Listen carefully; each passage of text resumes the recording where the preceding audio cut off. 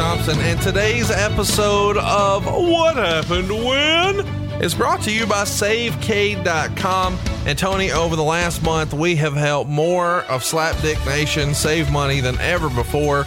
People who were looking for some help for some credit cards, maybe they had a second mortgage, maybe it was time to upgrade their house, turn their house into their dream home with no money out of pocket. SaveCade made it all happen for them, Tony. And that's because everybody wants to save money. And the best place to save money is at SaveCade.com. How about this? And I think this is so spectacular. When I first heard about this, I was scratching my head thinking, why couldn't I get onto this when I first bought my house? Own a home with no money down? Hell yeah, buddy. I'm all in for that. Absolutely. You don't need perfect credit either. If you're a renter, what have you got to show for it, man? Get something for your family with me and First Family. It's fast. It's easy. You don't need perfect credit. There's no money out of pocket to see how much money we can save you. So why not find out how much money you can save for free right now at SaveCade.com. That's SaveCade.com. NMLS number 65084, Equal Housing Lender. I know the words of that song. So as a reminder here, I was a big Partridge Family guy. I could tell. Yeah. I'm sleeping and right in the middle of a good dream, and all at once I wake up with Meltzer's writings knocking at my brain. Before I go insane, I hold my pillow to my head and spring up in my bed, screaming out the words I dread. I am a one star. You are a one star. This morning, I woke up with this feeling I didn't know how to deal with, and so I just decided to myself I'd hide it to myself, and ran into the toilet and took a swig of vodka with Conrad on the phone. I am a one star. A fucking one star. I am a one star, so what am I so afraid of? I'm afraid if I don't call him that he'll keep on burying me. I am a one star, but regardless what he tells me, I found out I had some fans. What happened when is in the can.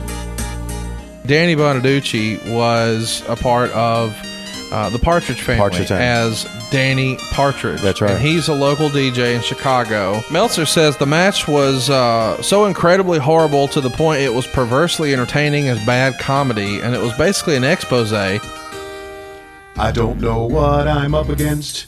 I guess I'll try to be a stooge. What the hell am I saying? No! I am a one star, and I'm fine with being shit on.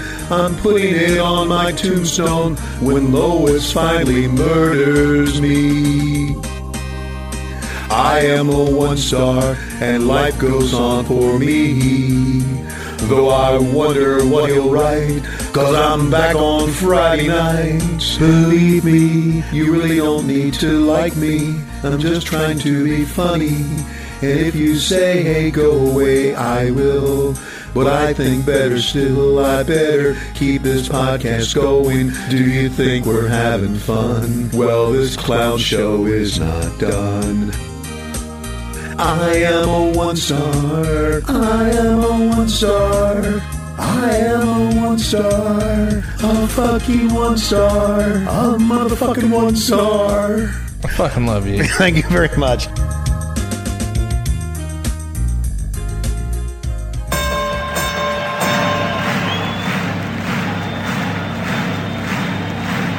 Ladies and gentlemen, welcome to the main event. Welcome to WHW Monday. Tony Schiavone and Conrad Thompson. Jim Crockett First Arcade, 605 NWA, TV title, Cajun Omni, the Bunkhouse Stampede, Flair and Horseman, Garvin, Bogey, Magnum, Dusty, Express Tag Team, Turner, Bonnet, Mid-South Joint World Championship Wrestling. Talking about the great years of World Championship Wrestling, the NWA, and Jim Crockett Promotions. Tony and Friends North they win, look Schiavone's back again. World title split off, center stage, Bischoff, Disney, Hogan, and Nitro, New World Order, and The Crow, Thunder, Rusev, so Arquette champ, Vinnie Mac simulcast. Tony's back with Conrad, not your classy podcast. Watch a long time not to laugh, lowest rules can't pass. This wasn't the initial plan, Tom Zing's a good looking man. Klondike Bill, make a tip, Tommy, you come over here. What happened when? WHW Monday. And now, let's go to the ring. And here's your co-host. Hey, it's Conrad Thompson. Hey, it's Conrad Thompson, and you're listening to What Happened When? Monday on the MLW Radio Network. And, of course, the master of ceremony, Mr. Tony Schiavone. Tony, what's going on, man? How are you? Conrad Thompson, what a big week for podcasting. What a big week for What Happened When? What a big week for StarCast. It's an exciting time to be a wrestling fan, and I'm damn glad to be a part of it with you. Man, I tell you what, we had quite the week at StarCast. I don't think I ever really expected this to happen maybe the way it did, but StarCast has blown up, and we've sold out all of our bracelets. The hotel, here's some news for you, Tony. The hotel actually contacted us and said, hey, if we could help you get more room, would you need it? Hell yeah. So they're working on it, and they've got, believe it or not, this is a real story, Tony, with all of our slapdicks coming to the show over Labor Day weekend in Chicago. The other people in the hotel were a youth soccer tournament. I got rid of them. Now I'm trying to get rid of, and this is real, a bridge club. Cause here's the thing. Can you imagine me and you running around there talking about Klondike Bill? Meanwhile, old Mawmaw's over here playing bridge. This is a bad look for this hotel. And now that they know what's coming, they're like, we're going to try to find you some more room. But so at least for now, we're sold out, but stay tuned. There is still an opportunity to do lots of meet and greets, meet some of your favorite wrestlers, get your pictures, get your autographs. And those tickets are on sale right now at starcast.com, STARRCAST. Tony, I know it's been a while. Have you looked at the Superstar lineup? I looked at it last night. Yes, I did online. And boy, it is chock full. This has turned into such a phenomenal show and a phenomenal must-be event for wrestling fans all around the world that this is just the beginning. That's just the beginning. And we got so many people who are in this with us. And my gosh, Medusa is going to be there. Yeah, I knew that you would be really excited about that. That's why I didn't share. But we've got a lot of our favorite people that we've talked about on this show who are going to be there. Superstars from today, of course, the boys who drew the house, Cody Rhodes and the Young Bucks, they're going to be there. The rest of the Elite will too. You know, the villain Marty Scurll, Hangman Page. You can see all the gang there. But we've even got stars from yesteryear. We've got Road Warrior Animal. We've got JJ Dillon. We've got Magnum TA. We've got Tully Blanchard, Kevin Sullivan. So if you're a fan of this show, let me tell you, you don't want to miss it. Tony, you and I have been sort of talking about what we're going to do for our live show. And I don't think that we can stress that this is like the dream. What happened when? Is that fair to say? Yeah. And it's going to be for me. To be able to connect with the fans and be able to, we have some special guests, and that's all we're going to say. And if you've loved this show from the inception, and now we're, way over a year, then you're going to absolutely go gaga, do backflips over what we have for you coming up in Chicago. You know, lots of times whenever Bruce and I do a show, it's, hey, who's your guest? And sometimes it's hard to get a guest, like Rochester, where our upcoming Rochester show. Not a lot of folks live in Rochester. It's hard to get a guest. Because everybody in the history of professional wrestling is going to be in Chicago over Labor Day weekend. We're loaded with guests for What Happened When? It's Friday, noon to 1:30. Tickets are sold out to that. But stay tuned to starcast.com. It doesn't mean you still can't meet Tony, get your picture, get your autograph, get your whole What Happened When experience. He's going to be available for those on both Thursday and Friday. So check it out, starcast.com. We've done enough shilling, though. Let's talk about why we're here, man. It's Slamboree 1993. We have got a whole host of things to talk about on this show. Give us a countdown, or if we tag in our 6-man partner here, we'll get going into the show, man. Well, okay, if she's awake this week, let's bring her in. 3, 2, 1, hit play. We go back and take a look at some of the legends. Oh, my God, there's Dory Funk Jr. and Dusty Rhodes, the American Dream, the legends of pro wrestling. This event is Slamboree 1993, coming to you from one of the historic venues, if I can say the word history. I know I've said it enough. Historic venues in all of pro wrestling. It is Slamboree 1993, a Legends reunion. And hi, everybody. Welcome to the Omni in Atlanta. Tony Schiavone, along with the one and only living legend, Larry Zbyszko. And Conrad, let me, instead of talking over and trying to be funny about what I was going to say, this is one of the events that I really remember more than any others that we did. Just because of all the legends who were there?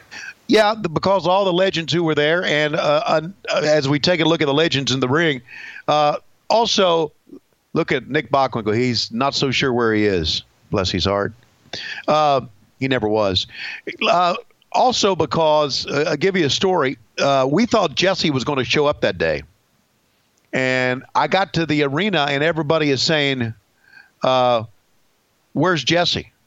And I said, I don't know where Jesse is. And Lois got in touch with me.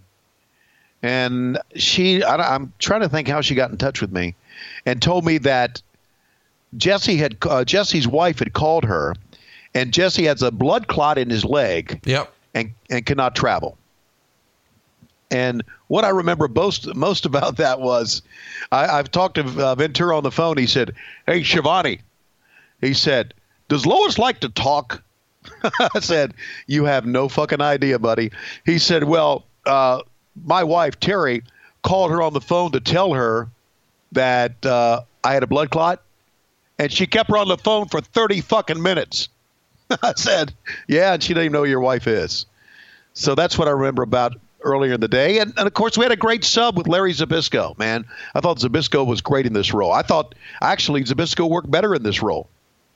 Yeah, especially because he's honoring the legends in such a big way. This is the most WCW open ever, though. Everything about the production in the first half of this show is fucked with a capital F, is it not? Yes, it absolutely is. Oh, look at Matt Coon. He's lost some weight.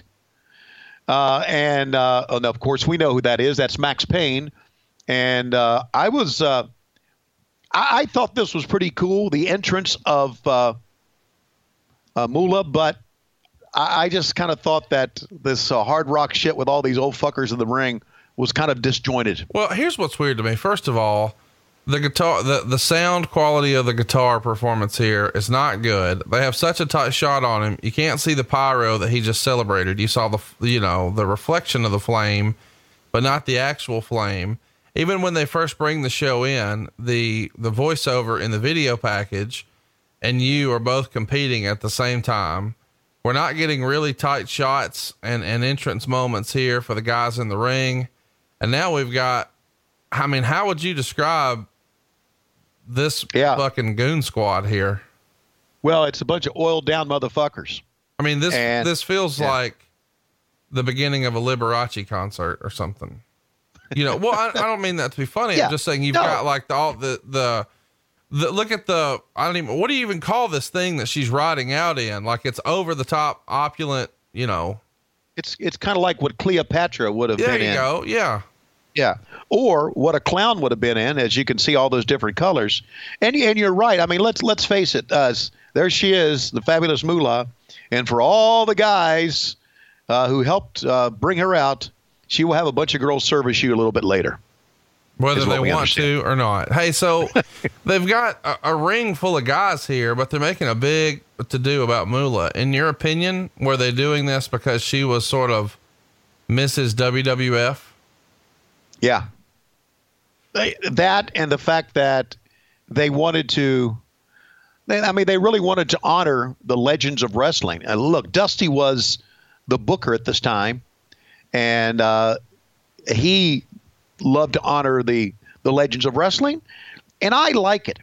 I damn liked it. And now here is Eric Bischoff and the beautiful Missy Hyde. And Missy, we have such a great show coming up. You're going to be introducing some legends. That's right.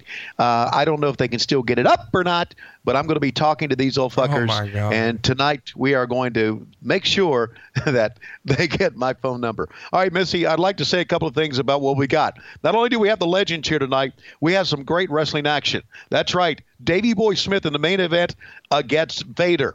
We're also going to see Arn Anderson get a shot at the NWA World Heavyweight title, taking on Barry Windham, who's going to bleed like a stuck pig. In addition, a cage match, as we're going to see a... Oh, Missy, the lights went out. Here, hold this microphone, Missy. Okay. Missy, what? That's not my microphone. Oh, sorry. It was kind of small anyway, I thought. Right now, I'm getting really pissed off because I'm the boss of this company, and we're still in the fucking dark. So anyway, let's. Are we going to go to the ring? No, we're not going to go to the ring. Would someone get Craig Leathers on the fucking phone, motherfucker? Jesus, criminy Christ. What are we doing? All right, well, let's just go to the old people cheering here, and maybe we can get the lights turned back on before all this is done. Missy, like I was saying, as we go to our third wide shot, the lights are back on, Missy. As I was saying, thanks for holding my microphone, by the way. You're welcome. I enjoyed holding your microphone, and I'm going to be holding the microphone for some of the old guys coming up a little bit later on. But let me say this. I think Moolah has not aged too well. I think when I'm her age, I'll age much, much better. That's just my fault. Okay. Well, that's your own opinion there, Missy, and I'm sure that when you're Moolah's age, you will have aged quite well. Thanks to, of course, chemicals and plastic surgery. Missy, I just think, Eric, you're so dreamy. I just think that you're so handsome. And I just think that when you get older, you're going to look fucking older than you really are. Yes. Well, that's what people say about me, that I have not aged well. But Shivani has. Pritchard, not so much. Conrad, he's younger than all of us. And Missy, do you think that we have wasted enough time here on set? Do you think we can finally go back to the ring and do some shit? Or do you think that maybe the lights will go out again? But I won't fire anybody, even though I should. Had I fired Craig Leathers tonight, then maybe we wouldn't have many of the problems that we had going forward. All right, now let's go to the ring. Tony Schiavone and the living legend Larry Zbyszko. All right. Was that not a clusterfuck of an open? That thing. It's the worst thing I've seen on pay-per-view, production-wise, ever. Right. How about this combination of beautiful Bobby and Chris Benoit? What a way to open your show. Regardless of the production, Conrad, regardless of the production, I liked this show. I really did. Now, yeah, we had some old fuckers wrestle. I understand that. And some of the shit was not good. But I just liked it. I really did. What did you think of it? I can appreciate the concept, but this whole celebrating the legends thing, I feel like it could have been done a lot better. Okay. Well, obviously that's Too Cold Scorpio and Marcus Alexander Bagwell. I agree. And now that you're a big time promoter. Oh, listen to you. You are. Now that you're a big time promoter, you can say, well, I would have done this differently. Oh, and I would have. Well, you can. You can, Conrad. You absolutely can. I know how you are. You don't want to take any credit, or you don't want to have anything reflected on yourself, but you are the fucking StarCast man. StarCast man. How would you describe Buff Bagwell's dancing here? Look at this silly shit. Okay. Well, I think that his tights are a little bit too tight, and his joint has maybe got stuck in the corner of his leg, and that's why he's trying to ease it out right there. Yeah, let me say something. You are the fucking StarCast man to the point to where, and I'm going to say this because you can't, somewhere in Stamford, Connecticut, they're going to have a meeting this week, and they're going to say, how'd that motherfucker sell that thing out? And what's he doing right? Oh, my gosh. You know what I'm doing right? Basil DeVito, would you send some spies into Chicago to see what the fuck is going on? Maybe we could take some rooms. Let's put that, we don't need this competition. You do need the competition, dumbass. You do. It makes you better. All right. So I got that out earlier than I thought. You were ready for that. Let's talk about the show here, because we're starting off with, man, what a fucking lineup of talent. You know, we say this all the time, but this era of WCW is just loaded. You know, maybe a year or two prior, it was even more so, but Bobby Eaton, universally regarded as one of the most underrated wrestlers of all time, one of the very best tag team wrestlers ever. You know, just a hell of a hand in every regard. Everybody's unanimous on that. Of course, Chris Benoit is going to go on to be arguably the best wrestler in the world. Too Cold Scorpio, another guy, super respected for what he could do in the ring, maybe ahead of his time, a high flyer at a much larger weight, doing cruiserweight stuff at a heavyweight pace. And then there's fucking Buff Bagwell. Yeah. You know what? I realize what makes one of the things that make Bobby and Benoit so great. Not only could they do so many things, but let's face it, they're all young here. Yeah. Bobby, probably the senior of all these guys. But when a bunch of spots get fucked up, and they always will during a wrestling match, Benoit and Bobby had the ability to still turn it into something. If somebody misses a move, if they miss a move, like we saw Scorpio miss that splash and kind of stumble, they can just absolutely go right into something else because they're so good at what they do. I really think, I don't really think. I know I'm right here. That artistic part of wrestling does not exist really anymore. Because, and I'm not trying to shit on anybody who's in MLW. It's just the fact that the workers just ain't what they used to be, because we're into the high spot era and not really worrying about, trying to tell a story in the ring as much. When you're talking about age too, I think it's important to tell everybody Buff Bagwell is 23 here. Chris Benoit is 26. Too Cold Scorpio is 27. I mean, you guys have all the young talent here, and these guys all have really bright futures in the business. And we're acting like, Bobby Eaton's forever fucking old. He's really not. Let me see how old he is here. Yeah. Well, but the fact is he is more established than these guys. I mean, he was a big star. Yeah. Right. Yeah, I mean, 10 years ago. He's probably 35 here, 36. Right. Yeah. Right. Yeah. And he was still one of the most underrated guys ever. Let me ask you this. I don't know this for sure because I don't keep up with it. Is the Midnight Express in the WWE Hall of Fame? No, they're going to be, I'm sure, though.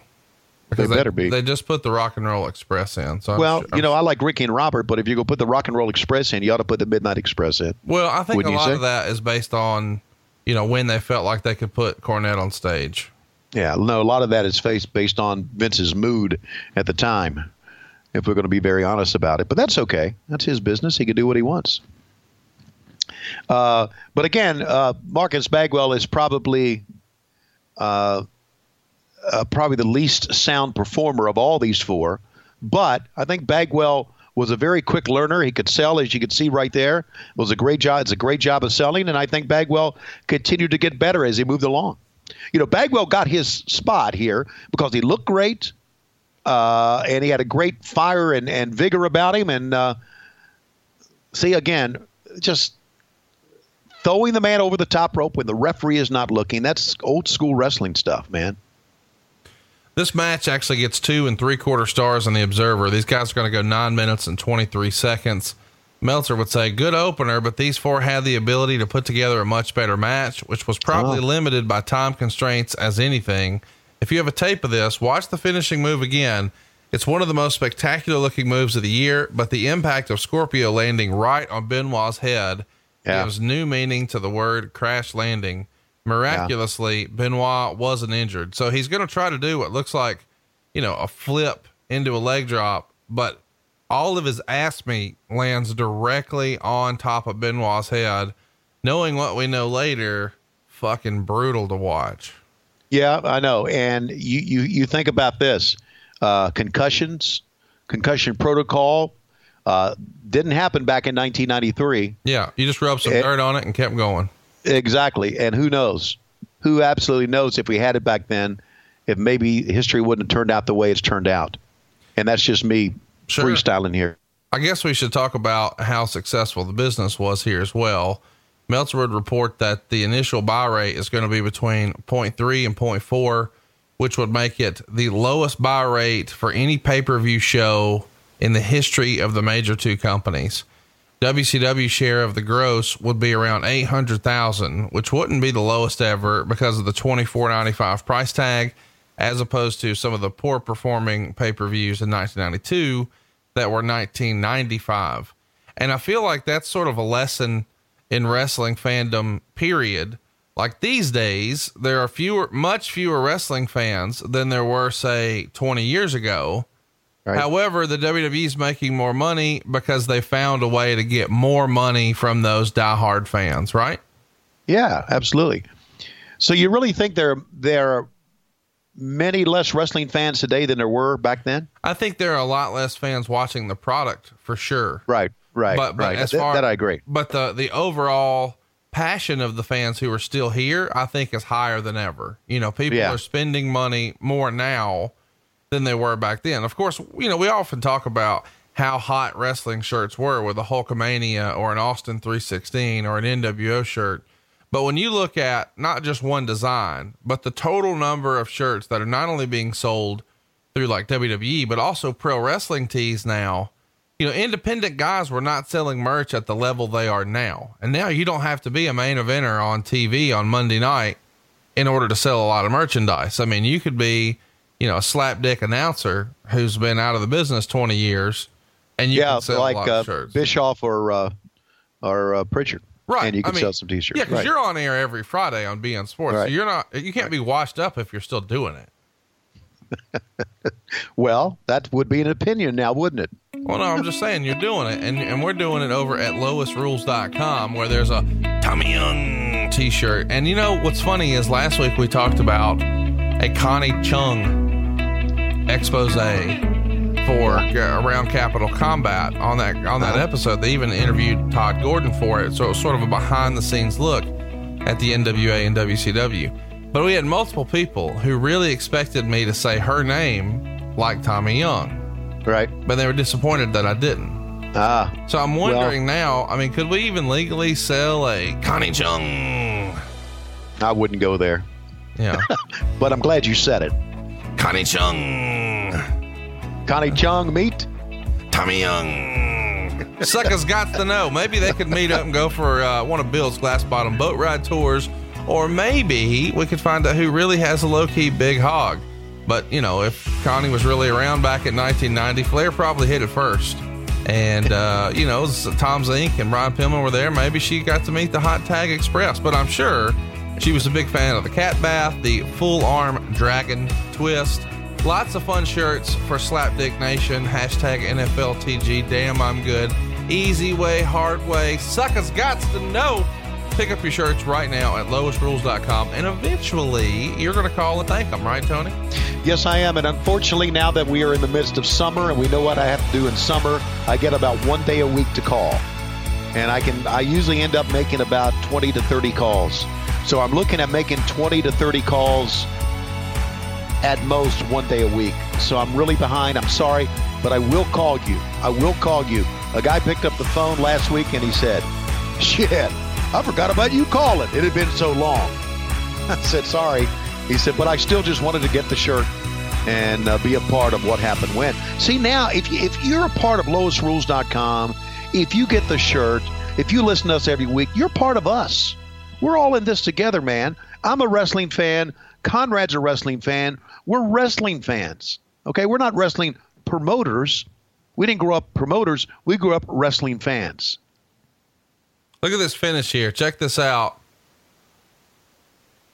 Yeah, here it is right here. That is brutal, hard, man. That's hard to watch knowing, you know, what we know now.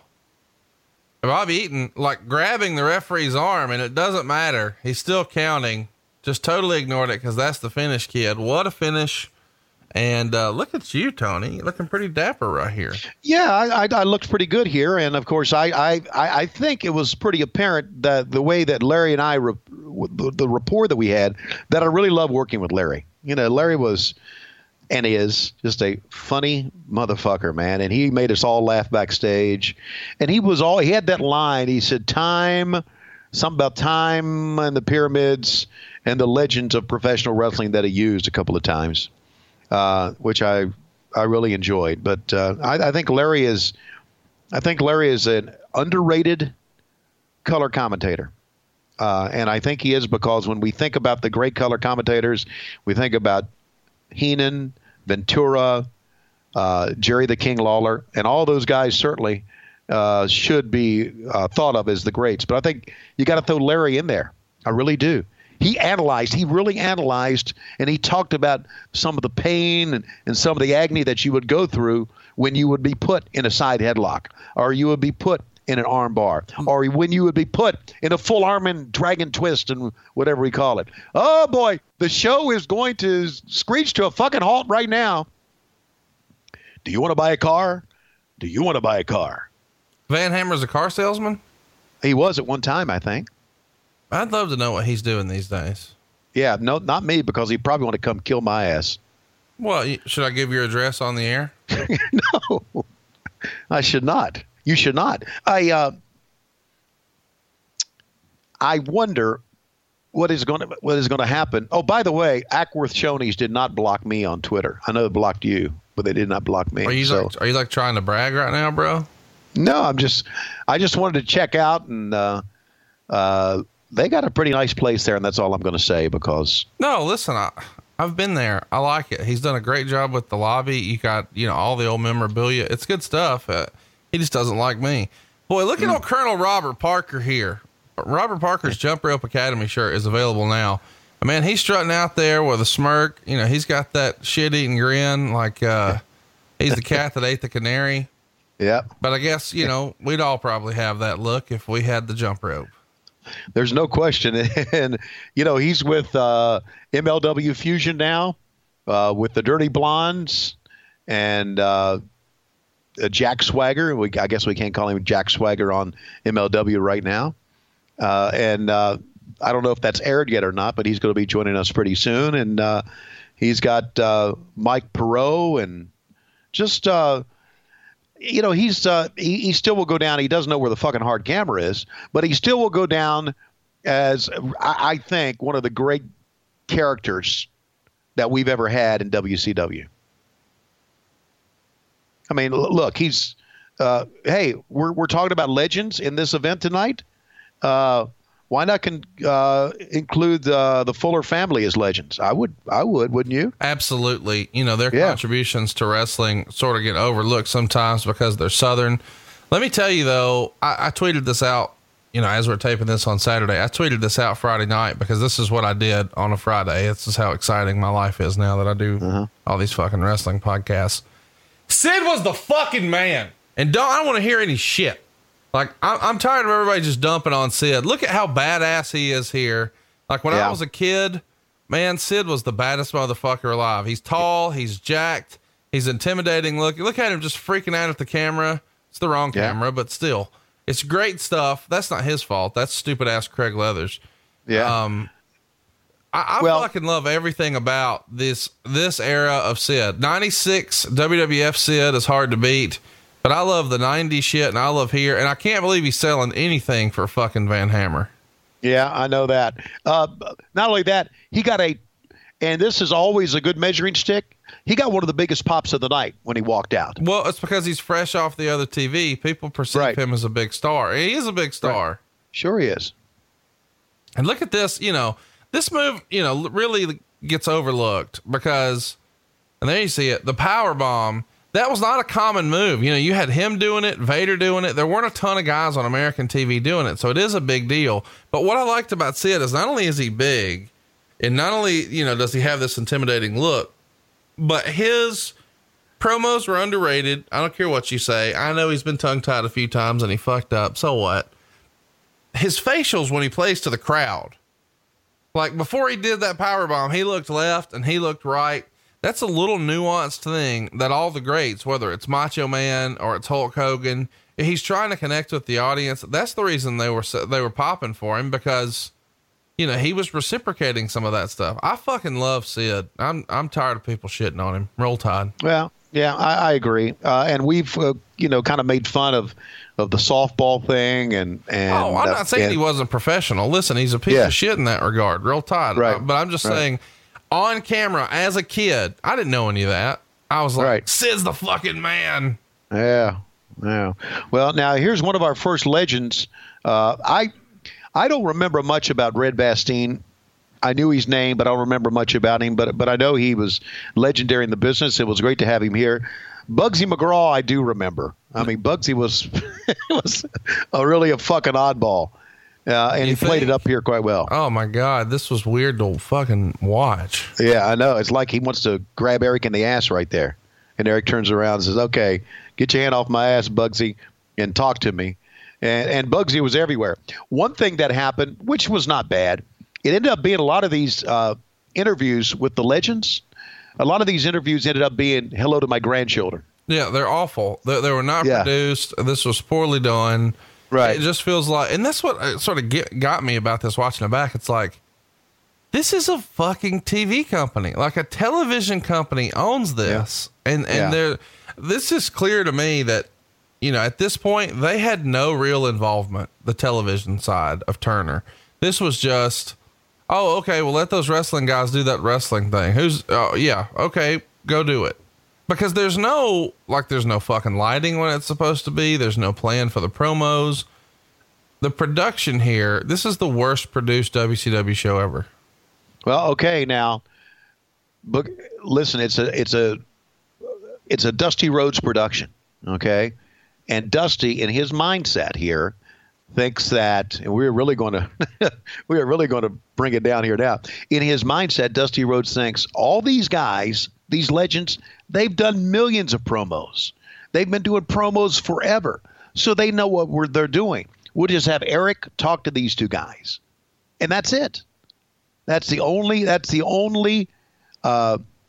work that was done behind the scenes. Here's the other thing that's what I'm talking about specifically is just the television aspect. Like, we just had 3 entrances from 3 legends, didn't fucking see it. Yeah. Saw black and white graphics for who they were and what they used to look like. And then we cut away to their current aged condition. And you're like, fuck, that doesn't look like that guy. Yeah, I know. It's a bad, this is just not well thought out. And even the graphics now, they're all standing there and they're just scrolling through the names like, here they are, but we're not going to show you each one. Like, we didn't get a shot of Jimmy Snuka. We looked at Morocco's back and it said Jimmy Snuka. What the fuck? Yeah.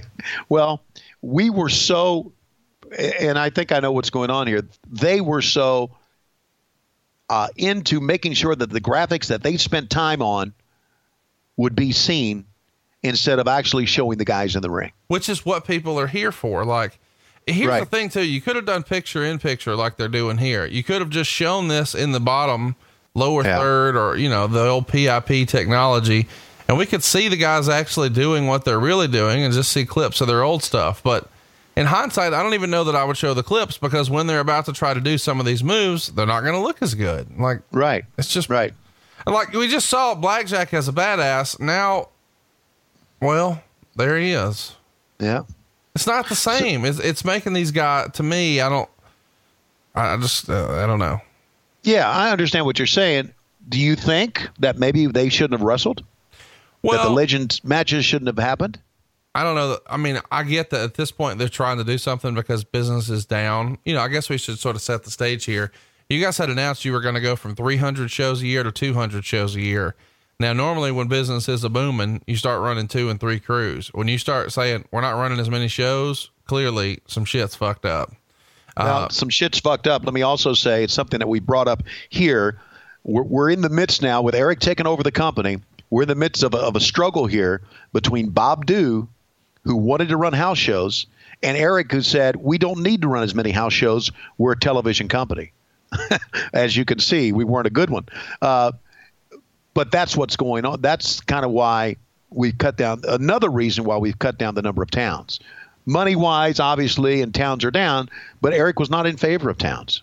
Right, because that's not really the goal. I guess we should mention here that Meltzer would write, after years of American promotions ignoring all history of their business, suddenly, in the wake of declining viewer interest, both major promotions are in a race to see who can bring up the most nostalgia. WCW scored first last September with its 20th anniversary of the Clash of Champions, which drew a 3.7 rating, much higher than the more recent clashes. And of course, here we're doing a nostalgia pay-per-view. He would continue, the reaction to Slamboree 93, the Night of the Legends, was mixed overall. It's not a show that is going to have any effect on the current business trends, either positively or negatively. And personally, I'd give the show a very mild thumbs up because of the three main matches delivering great action. The bad matches were kept short, and it was fun seeing wrestling history all of a sudden not become a forbidden subject to talk about. But there were serious negatives. The show lacked any momentum from start to finish. The finishes were almost all mindless, which made the matches with current wrestlers seem like good house show effort rather than major cards designed to change and further storylines. And little was done to effectively build up anything for the future, although Davey Boy Smith came out stronger than before. He also says there's far too many substitutions and really takes the company to task for not being able to deliver on exactly what was promised, including a situation with Scott Norton. Do you remember the deal here with Scott Norton? Somewhat. Why don't you chat me up about that? And how about Scott Norton's replacement? Granted, they were in alert when a guy walks out before a pay-per-view, and they did at least get it announced on television the day before the change in the match. But that Sting Nails deal was a 5-minute fiasco, which was a waste of the company's most popular wrestler on a major show. The basic story on Norton allegedly is they had offered him $2,000 for the match with Sting, and they wanted him to put Sting over. Norton saw he wasn't booked on any television shows that would air after Slamboree when they taped Monday through Wednesday, and must have thought it was a quickie blow off since he had just arrived and it was his first major show. Since his business is Japan, and Japan is where he's a top star, he may have thought it wasn't good for his primary job to put over Sting on a major U.S. card. Whatever the reasons, lawyers got involved, and on Friday, negotiations had broken off and Norton went home. So we're going to see Sting versus the Prisoner, which is something Bischoff addressed at the top of the show. And he says, we don't know who it is. We just know it's the Prisoner. And so they're trying to push and remind you that you're not going to see Scott Norton. And Norton at the time was a big deal in Japan. By the time he makes his way over to America, though, and has a featured spot in WCW and years later, I don't know that he got maybe the same reception that he could have here in 93. Would you agree? Well, I don't know how much a reception Scott Norton would have gotten. Look, being a star in Japan at this era in 1993, I don't know if it always equated to being a star in the United States. And yeah, I remember us hearing that Scott Norton didn't want to do the job, and we just shrugged it off and moved on. They still thought, well, we need to have Sting in the show some way. And I understand why Meltzer says that we didn't do a good job of with our number one star. But look at Dick Murdoch selling, man, at his age. But I think it was a non-factor in this whole show. I think we made too much out of it. And we got Sting on, so there you go. And then Sting came in at the end, of course, with the Vader match, and we got a good pop with Sting, and so I think we kind of made something out of that.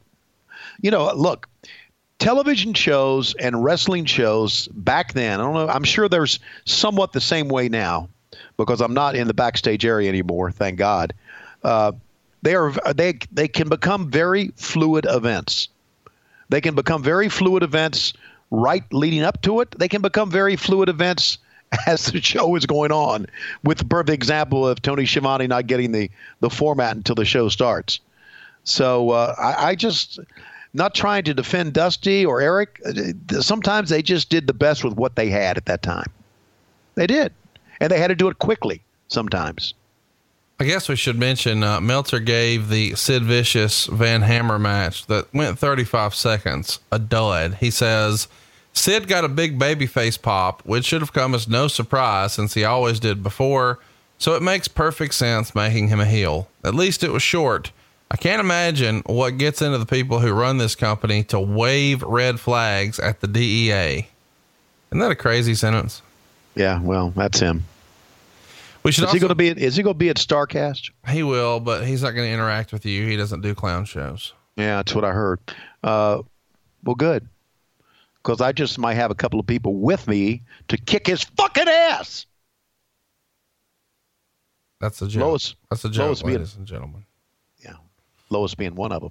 You know, people are going to hear that and they're going to get stirred up and they're going to think we're going to ambush them, and that's not my intent. We're not going to do it. You know, I'm being funny. I know. Funny. Now people think you're going to be cruising up there like Anchorman style and have like a chain, and Lois is going to have like nunchucks, and she's going to be trying to fuck up Chico Alvarez, and you're going after Meltzer. No. He's probably hanging and banging out in California right now. Yeah. Hey, you know what? Thank God for him. If you think about it, he has helped us tremendously on these shows and has given me a great sounding board to be irreverent. It's a fucking work. Yes, it's a work. God almighty. But people, you know, there's two types of people. People who really believe everything we say and people who, like you and me, like to stir up the shit. So there you go. What do you think of this match that we have right now? I mean, Brunzell obviously looks better than the rest of them. Snuka doesn't look bad. Look at, my God, Dick Murdoch going up top. Yeah, I guess we should mention that this match goes 9 minutes and 25 seconds. It's going to be the longest match on the show so far. Yeah. Wahoo McDaniel here is 54. Blackjack Mulligan is 52. Jim Brunzell's 43. Jimmy Snuka's 49. Morocco is 44, and Murdoch is 47.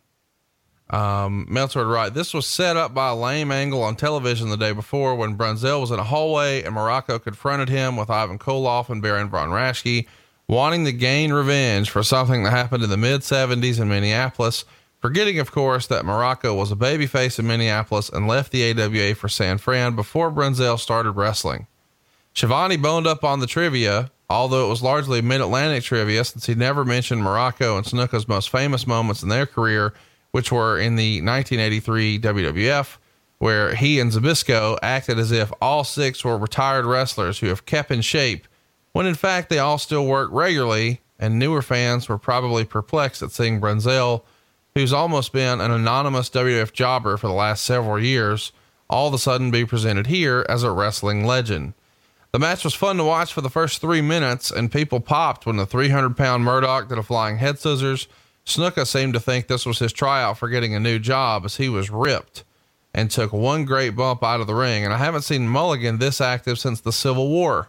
Morocco and Snuka had two screw-ups, the second having Snuka accidentally hit Morocco, who was then schoolboyed by McDaniel for what looked like a 3 count. No bell rang, but McDaniel hesitated for a moment as if he thought it was the finish. And then they kept going for about 10 seconds and the bell rang, called for a double DQ. The first of many lame finishes, star and 3/4. Well, I don't disagree with a lot of that stuff, but maybe Dave Meltzer should have been our WCW historian and could have given us notes. Okay. He was giving notes to somebody, just not you. Yeah. Yeah, I know. Boy, was he ever. And someone was giving notes to him, too. Just not me. A lot of notes. Wow. How about that bump by Snuka, man? That's a hell of a bump. A hell of a bump for a retired guy.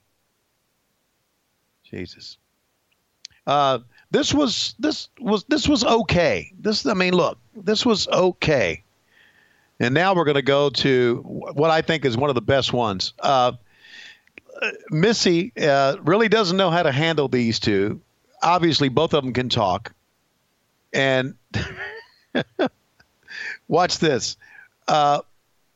When Missy here, and this is one of the things I remember about the show, Missy's talking to Mad Dog Vachon. He says, I am not finished talking yet. I thought that was so fucking cool. He was talking, and she went over to the other side, and buddy, he just kept on talking. You know, he was a legitimate badass too. You know, but it does sort of present him poorly when he's so much shorter than Missy Hyatt. Right. I mean, Missy Hyatt is here doubling down on the heels. She's as tall as these big old school wrestlers. I guess we should mention to everybody, the assassin here is busting out of that mask. He he's a guy who a lot of people probably don't know had a big role in WCW. Yeah, Jody Hamilton, father of Nick Patrick, and also he ran Deep South Wrestling, didn't he? Yeah, I mean, he ran the school, the power plant for a while. Yep, of course, sure he's did. the father of Nick Patrick. He would run Gorilla a lot for WCW. So a big behind the scenes player. Of course, Koloff on the screen now, and we're getting clips from him. You know, I think it gets slept on a little bit. How fucking roll tide was Missy Hyatt here in 93? Oh, my gosh. Throughout the entire run, you know, we talked about how she looked with the Nasty Boys. Yeah. Throughout our entire run, she was absolutely roll tide. She could never look bad. It doesn't matter what type of, how you dressed her up. If you dressed her up in an evening gown or if you dressed her down like a nasty boy, she could not look bad.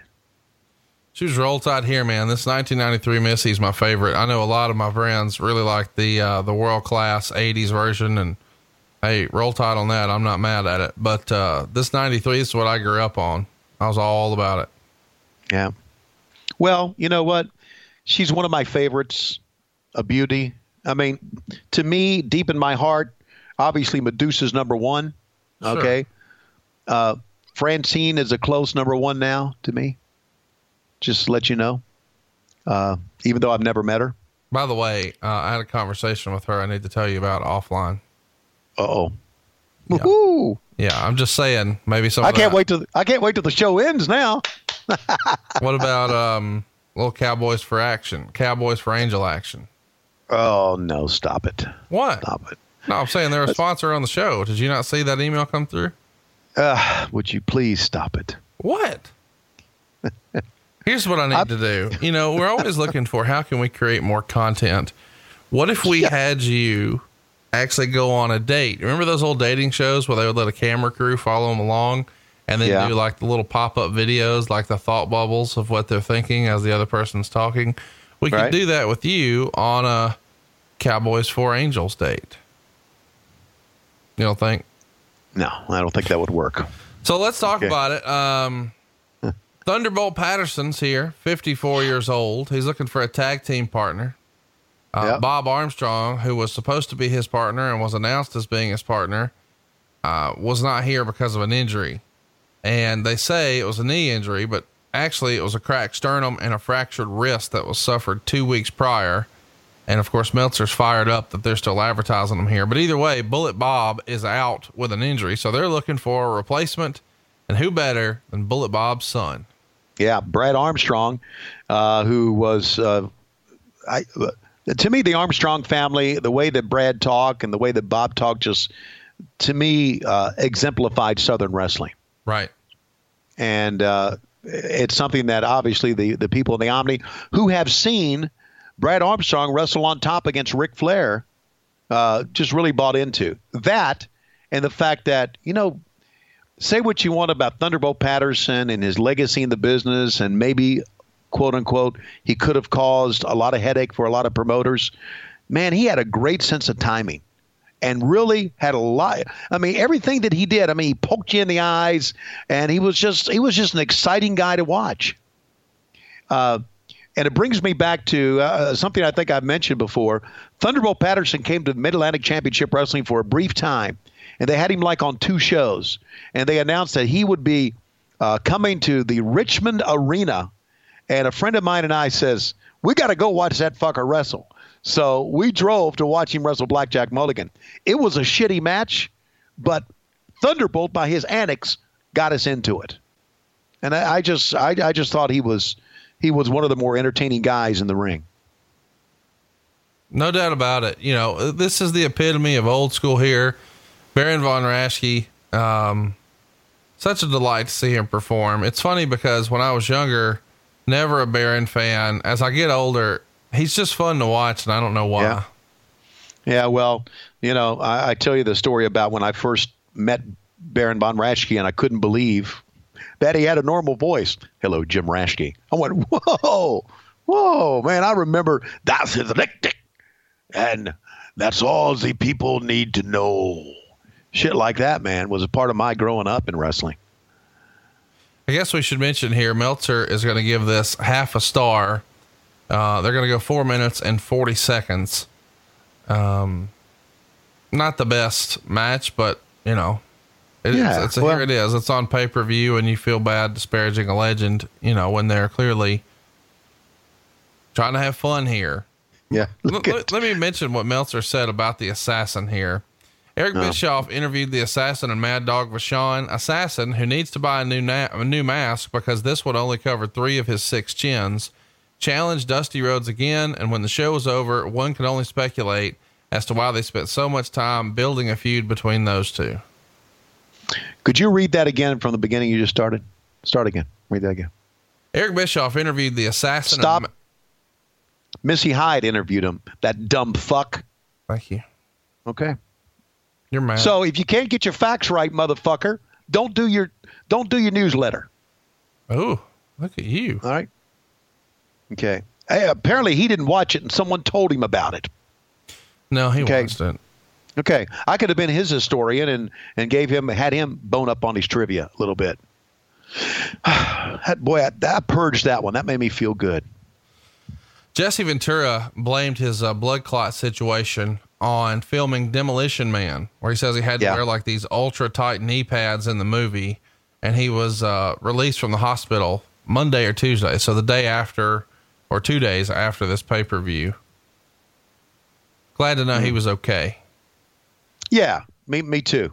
And, whether that, you know, I always, Jesse never lied to me. And so I think that is really, why he had a blood clot in his leg. But of course, you know, it's a Hollywood excuse, so it sounded pretty good too, right?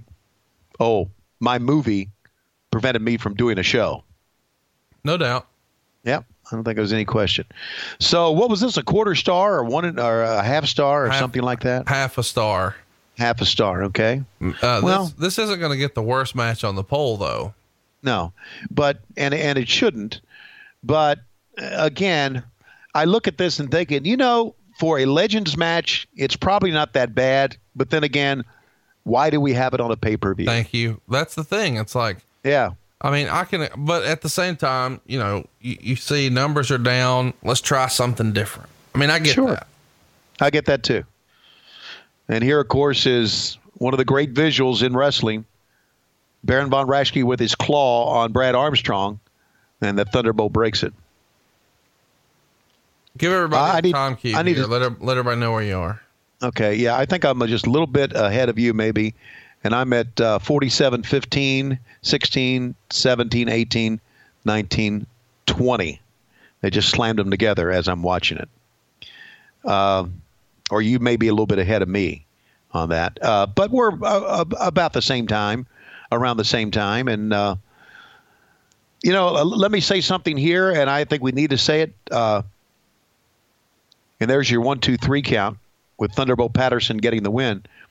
God bless Ivan Koloff, who passed away recently, and one of the great performers in the business, one of the great heels in the business, and truly, without a doubt, anybody that knew him during his time in wrestling or even after his time in wrestling knew that Ivan Koloff was a good man. And that's one of the great things. That's one of the things we loved about Ivan Koloff. He was such a good man, but he played such an evil character. So I think something needs to be said about Ivan Koloff as we're watching the end of this match. All right, Thunderbolt Patterson and Brad Armstrong are your winners. It's a quarter star match, as they say. And where are we going to go now? Man, this is a moment that I've wanted to talk about for a long time. It's Flair for the gold. Now, of course, the real reason that we're doing this sort of segment with Flair and he's not wrestling is because he's contractually not able to wrestle because he had a conditional release from the WWF. Right, Tony? Right. Had a conditional release from the WWF and could not be seen wrestling on our television show at this time. So we came up with this, a Flair for the gold. And your boy, Neil Pruitt, actually has the sign from this. Neil, right there on the left where it says Flair for the gold. Neil has that, right? Yes, he does. Neil has a lot of things from the old days. And Neil, of course, has a podcast. You know, as much as I love Flair for the Gold, woo, and as much as it really helped, I think you didn't need to develop a Ric Flair character by 1993. It was already developed. It just enhanced it. But as much as I love it, you know what I think about when I think about Flair for the Gold? What? Shockmaster. Yeah. I mean, that's what I think about. And that is unfortunate because there were a lot of pretty neat things that were done on the Flair for the Gold set. One thing that we did that I thought was wrong, it worked here, but I thought that was wrong was, as you can see, Flair's got a lavalier on, and everybody was mic'd up. So there'll be a lot of times on a Flair for the Gold set. You just hear other people talking who aren't on camera. Right, exactly. Woo, here she comes. How about this? Is that not quite a story right now if you think about it? It really where we are today? I guess we should remind everybody that Fifi the maid, who we just saw, is actually Ric Flair's significant other in real life now and for the past several years. They live together in the suburbs of Atlanta, and he's sort of the stepdad role for her children. And I guess he's Papa Rick over there, but he's Pop here in Huntsville. Yes, he is. And of course, Wendy Barlow was stayed with Rick during his recent illness and was certainly no, she's still the head nurse, man. You know, he's still got complications and whatnot until he has another surgery in July to sort of put Humpty Dumpty back together again. And she's been there soldiering through, taking care. And here comes Arn Anderson, who's still Billy Badass and looking only as he can look, man. Arn has not aged ever. He still looks exactly like this 25 years later. And it was mentioned that Tully Blanchard did not show up. I guess was one of those things where they could not come to agreement with Tully, but Tully did show up a year later in Philadelphia when we did Slamboree. Yeah. So I guess we should say that the real scoop here on Tully is he had a drug failure, and they thought that maybe they could, hold that against him when he tried to come back before. And now they're trying to put together a deal together here. And it's just not financially the deal he's looking for. Meltzer would write, the latest on Tully Blanchard this week is he's not coming back in because he's mad that he was offered less money than Johnny B. Bad and Jim Neidhart and was given less than what Tom Zink was earning. Of course, that could all change by the time you read this. Ultimately, it did not change. He sort of turned his nose up at the money, and considering, what he was offered relative to what others were earning, I could see why he would be upset. I could see that too. And Tully, Tully was, I wouldn't say he's a difficult guy to work with. He could be difficult to work with, but man, Conrad, didn't we want to see Tully and Arn and Ole and Rick together again? God, it wouldn't have made sense storyline wise, and I understand why they couldn't, but fucking Barry Windham could have saved the day here. And, storyline wise, it just didn't make sense. But if Barry was back with him, that would have worked just fine. Of course, Luger can't be there. He's with the WWF. There's really not a lot of other options here, right? No, there's not. From what I know, and being in wrestling all these years, and from what I know about Ole Anderson, seeing Ole address women and go to the bar is so fucking out of place. Having Ole wear a tux is out of place, but have him in that scenario, it's just kind of crazy. Boy, Flair was really good in this role, wasn't he? But look at this. I'm talking about none other than the styling and profiling Pretty Paul Roma, and the booze come pouring in. I mean, Atlanta is shitting all over this. Yeah. Well, you do what you can do in this situation, but you're talking about a turd in a punch bowl. Is this one of the worst, decisions ever for the Horsemen? I mean, I think it's not a good decision, but here's my flip side of that. Who do you put? Yeah, I know you've said Barry Windham, but Barry is wrestling Arn.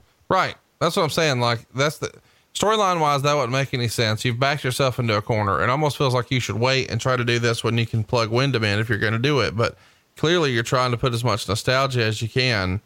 Right. Roma being a part just fucking does not make any sense to me. No. And In hindsight, they probably should have said Tully can't be here, but he'll always be a 4 horseman, and 3 of them stand there. And Dusty come out and stir something up and it starts something. Here's another thing. Like, I know that this isn't what they were looking for, but if you really wanted to tell a story, and I'm just freestyling, I'm not a booker. What if it was Dustin Rhodes and he had turned his back on Dusty, and this was, going to create like a father-son dynamic, and then they get together later or something. But there's so much history and tradition there with Dusty versus Rick that you could almost put Dustin in the middle of it, which I get Dusty wouldn't have wanted to do, but fucking anything makes more sense than Paul Roma. You're becoming a pretty good booker in your time there, Conrad. No, I'm not saying that's. No, it's a good idea. It's a good idea. I don't think it's anything Dusty would have done with his own son, but it's a good idea. Now here's, let me say this, Johnny Valentine being old school, and he's out in a wheelchair, did not know where the camera was. He didn't need to, but in my day, he was one of the baddest motherfuckers ever. Look at this Beach Blast commercial. Give everybody a time cue here. Okay, the Beach Blast commercial, and we are at 28, 55, 30, 31, 32, 33, 34, 35, and let's see, the Beach Blasts just dissolved out. That didn't sell shit, did it? No, it's awful. It's like you guys are trying to show off your graphics here, and not there's a fundamental lack of what wrestling fans want. Wrestling fans don't need fucking cool graphics. Wrestling fans want things they can care about. By the way, and I know you're going to love this match, and somewhere Bruce Pritchard has watched this match. I'm sure he loves it because he is a huge Dory Funk Jr. fan. I cannot take Dory Funk Jr. seriously. I never could. I love me some Terry Funk. I don't think they could be any different to me. They're not even remotely like, I can't believe they're brothers. When I came along at a different time, I didn't see what you saw, but to me, like Terry Funk, top 10 greatest of all time, on my top 10 list for sure. And then Dory Funk, like, I don't know. He looks like a crypt keeper. Well, I always thought that Dory was, forever 80. Yeah. He always looked like an old man to me. That's what I mean. Gene Kiniski is turning him in the ring about where to go. And that he was NWA World Heavyweight Champion for what, 4 or 5 years, something like that? 29 years in a row. It blows me away. But then again, you think about it, most people would go to a match thinking, that motherfucker's the World Heavyweight Champion, and he would still retain the title. And people would say, that motherfucker. So, yeah, I never did get Dory Funk Jr. Hey, we talked about Janie Engel a couple weeks ago, and Janie got in touch with me. Says, heard you guys were talking about me on your podcast. I said, well, I love you, don't you? She said, yes, I do. But anyway, she and Dory Funk were always, and his wife were always very close. So I don't want to. But, yeah, I mean, Dory Funk and Terry Funk. Wow. All right, so we got Nick Bockwinkel and Dory Funk Jr., Gene Kiniski, and Vern Gagne.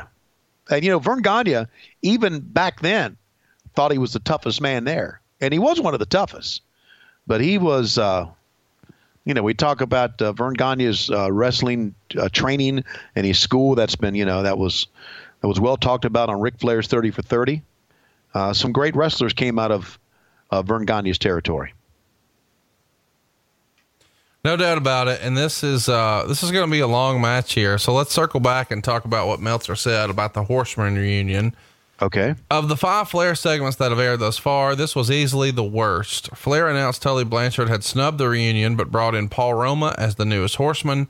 To say that announcement bombed would be an understatement. Blanchard was announced as going to appear on television the day before the show on all radio and television ads in the Atlanta market, even though it's been known for weeks that he turned down the offer. A major corporation like this should be a lot more honest in the way it advertises events. Even though Roma has a lot of talent, he was a longtime WWF jobber and later a mid-level heel on a tag team that never contended for the titles. Based on the reaction here, this didn't elevate Roma to a new level as much as it really deflated the Horseman name. Flair did mention in passing that he was going to put on the trunks again and face the Hollywood Blondes, but no emphasis was put on a match, which is being put in a position of 3 weeks being the key factor in television ratings for a major primetime special. He shit all over it, but I kind of agree with him. What say you? No, I agree with him 100%.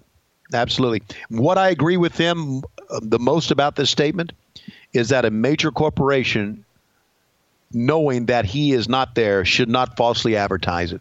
False advertising was one of the things that hurt us moving forward. Really did. And you know what? Don't tell me you can't change the advertisement. You're thinking, oh, God, if we change the advertisement, people are really not going to want to come. Be honest. Yeah. That's better. That's to me, that's the best thing to do. So I agree with that part. I think that really hurt us. And I'm not really blaming one person for that. You know, I think Eric taking over the company, and I think the company was so diverse and had so many people that Eric couldn't oversee everything, but he tried. We shit on Craig Leathers a lot, and I do personally because I know that he wanted to take over the business himself. But at this juncture in 1993, Craig Leathers was a very green director. He had been in production a long time. He had worked for Vince in production, but as a director of a major pay-per-view, he was very green at that. So this match is going to go a Broadway, as we say. It's going to go the time limit. And in the course of things, yeah, there was a lot of rest holds and two guys, slowing it down. But I kind of liked it. First of all, I'm marking out that Johnny Valentine is 2 chairs down from me. That's number one. And number two, even though I'm with you about Dory Funk, I'm kind of marking out for this match as an old school guy. Not now, but back then I was. Right. No, I get it. Yeah. And if you want the guys to go Broadway, and at that age, and you legends. Boy, Gene Kiniski did a lot of blade jobs in his day. Wow. Then you got to have holds like this, rest holds like this.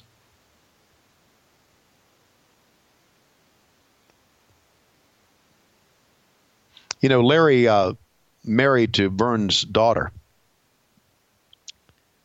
Kathy, and so Larry was part of the family, so to speak. You know the story that Vern beat up somebody in the nursing home? Yeah. Yeah. Larry tells me that's not true. Really? Yeah, Larry says it was a sensationalized thing by parties to make a story. That really did not happen. To me, it sounds better that it happened. But Larry says it did not happen. So... Well, there is a lot happening here. Meltzer would write, even though the advance was poor, the house for television was well dressed to where it at least looked respectable. There were 7,000 in the building with 3,722 paid, which is pretty bad for a pay-per-view, but considering how the advance looked, it wasn't unexpected. The paid attendance was actually lower than the previous Omni house show, although that show had a $1 ticket price. Yeah. So the comparison isn't really fair. And the gate was lower than this. The live gate was only $37,000, which is a little better than most Omni shows over the past year. Starrcade at the Omni in comparison did $70,000. No pay-per-view numbers at press time, but from all indications, it would be amongst the lowest ever. We referenced what it would be a little earlier. Right. Wouldn't that be a red flag for us? Because this is our home venue. Wouldn't that be like Vince going to Madison Square Garden with one of his pay-per-views and it not doing well? I mean, to me, that just says a lot about where we were at this time and what Eric had inherited in taking over the company. So, yeah, that was – I agree. I thought the crowd looked good. It was a pretty live night. They popped for Sting. They did a bunch of pops for Davey Boy. They really weren't into this, but this is what we gave them, and that is that uppercut that Dory Funk is well known for. And you know what? It looks good. Meltzer put it over hard. Dory Funk here is 51. Bockwinkel's 58. They're going to go to a 15-minute draw. And he would write, these two put on a wrestling clinic, which some people loved and others thought was boring. Bockwinkel is in amazing condition for his age. And really, so was Funk, as neither man showed any evidence of tiring out. This was pushed at the last minute as a battle of the NWA versus the AWA from the 70s, when both held the titles of their respective organizations, although not at the same time. It was an old style exchanging holds wrestling, and for what they were doing, it was really good, although it got no crowd reaction and drew some loud, boring chants about 10 minutes in. Kaniski, who's 69, does a run-in in the near finish when Bockwinkel had Funk in a figure 4. Even though there was little reaction to the match itself, the fans gave both men a very appreciative ovation after the match, 2.25 stars. I agree. Absolutely. You could have even given it 3 stars if we're going to be splitting hairs here. I thought it was very good. I absolutely thought it was very good. And a lot of times as wrestling fans, and I know guys out there, you would agree with me watching shows, you kind of shit on Broadway's time limit draws, but in this case, it worked for what we were doing and the night we were having. It really worked. So I agree that it wasn't the worst match by far on this card. Right. By far. So anyway, so we are what, an hour and 5 minutes into the show so far. We've had lights go out. We've had graphics over the wrestlers, and we've had wrestlers look at wrong cameras. We'd have Paul Roma lustily booed by the fans at the Omni. So things are not going well in this pay-per-view until right now. And I'm back listening to it. If you go back and listen to this commentary that I did with Larry Zbyszko, it wasn't bad, I don't think. It wasn't my worst commentary. But for some reason, Conrad, and I don't know why this is, I sounded like I was on helium. Like I've been sucking on helium all day. And I don't know if that's because maybe Lois gave me a nut shot before I was getting ready to go to the arena that day, kick me in the nuts or something. I don't know. I could have been. But I was, because I'm back in wrestling now and I'm doing MLW, I do go to the Emory Voice Clinic in Atlanta to try to keep my voice strong. So the quality of my voice has always been, very important to me. And as listening to this, I was thinking, why do I sound like I'm sucking on a helium balloon? I don't know. So anyway, everybody listen back to some of this commentary and see. I guess we should run through some news here in the company. Benoit and Too Cold are going to leave right after this pay-per-view for the New Japan Heavyweight Tournament. And behind the scenes, one of the other strategies in cutting down the house shows is they're also going to start doing the worldwide tapings in Orlando starting in July, which is something that Bischoff put in place. And we were also able to get Sabu scheduled for a tryout. What was the reputation amongst those in the business for Sabu here in 1993?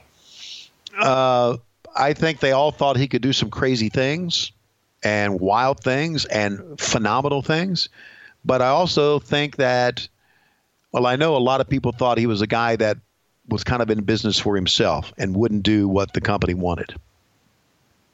That was the reputation. Somebody the company wanted to do stuff with was Sylvester Stallone. He actually did an interview for WCW on May 22nd, right before this pay-per-view. And Meltzer would write, "It's nice to have, but I don't see it as helping much. Now, if Stallone were to work the pay-per-view in one of the Faces corners, that would help out immensely because it's a mainstream tie-in that this group needs badly." How did the Sylvester Stallone thing come together? Do you recall? Yeah. Jesse Ventura put it together for us, and Stallone put a WCW hat on. And we all thought that was, we all went, oh, Stallone wore a WCW hat. We thought it was a fucking big deal. In us trying to get the rub from major media. And we all thought it was a big deal. Sure, it would have been a lot better had we brought him to a pay-per-view, but we didn't need to. We didn't need to pay him. We had him on TV wearing a WCW hat, and we thought it was a big deal. It was all orchestrated by Jesse Ventura and Barry Bloom at that time. Let's talk about where the business is. WCW's average attendance in April of 92 was 2,340. So 2,340 fans. A year later, they're only getting 1,520 fans. So 35% dip in your average attendance. Your average gate in April of 92 was $21,100. Your average gate in April of 93 is down 32.2%. We're down to $14,300. Obviously we're not selling out any house shows, and they were selling out about 12% of those in April of 92, but none in April of 93. And television ratings are down about 9% as well, going from an average of 2.2 to a 2.0. As an example of what we're talking about, the New Orleans loop, where they did shows in New Orleans and Alexandria, these are just house shows. They've got Sting wrestling Van Vader in a strap match on top. They draw 1,000 people. Yikes. Isn't that crazy? National TV, one of the biggest stars in the business, Sting, one of the best big men, a bully badass, your world champion, with a strap. 1,000 folks. Yeah. Well, and of course the person who ended up suffering because of things being down was Dusty. And I'm not so sure what the actual timing was when he was relieved of his duties as booker at that time. But I mean, I don't know if you think this, maybe fans think this, maybe I'm sure Meltzer thinks this, that maybe Dusty's bookings, being a booker, had seen its better days. I think a lot of people would say that, Dusty's best booking was probably 85, 86. Right. Meltzer, go ahead. Maybe what worked in 85 and 86 did not work in 93 and 94. I think that's the case with every booker, though. I do think that, there's an expiration date where you sort of need to just get out of the race car and then reinvent yourself. And if you just try to, keep doing what you've been doing, fans are going to get tired of it. I mean, how long have we seen this GM and, evil authority figure on the WWE now? 20 years. Right. Yeah, absolutely. And it makes me wonder, and I don't know their inner workings. Bruce may, but I just wonder what the turnover is with creative guys and what qualifies to be a creative person in WWE right now. I don't know. Meltzer would write, the next step after Slamboree for WCW is the June 17th Clash of the Champions from Norfolk, Virginia, a major show just 4 days after a WWF pay-per-view. It's a free show, so the big show from WWF in such close proximity will have a negligible effect on the ratings. Here's what the tentative lineup is going to be. Vinny Vegas versus Jim Neidhart, Marcus Bagwell versus Lord Regal, Paul Orndorff versus Ron Simmons for the WCW TV title, Barry Windham versus Too Cold Scorpio for the NWA title, and the Hollywood Blondes are set to take on Flair and Anderson in a non-title match, and the headliner looks to be, Sting and Davey Boy and Dustin Rhodes taking on Rick Rude, Big Van Vader, and Sid Vicious. Such a loaded roster, so much talent, so many Hall of Famers, and yet we can't get it together. No, I go back to this too, and I know numbers for TV were down, but you were talking about, and we're getting ready to get into the time limit draw here. The numbers were down. If I've got income in 1993 and I'm a wrestling fan, and I can watch a pay-per-view at home, and I can watch a free Clash of the Champions, why would I pay to see Sting and Vader in a strap match? To me, that's logic. Right. And again, I think what we're doing here is, and I know numbers were down as well, I think we're moving in away from the arena business. And that's why we cut the arena's shows down, or Eric did. We're moving out of the arena business into the television business. And it's like what's going on today.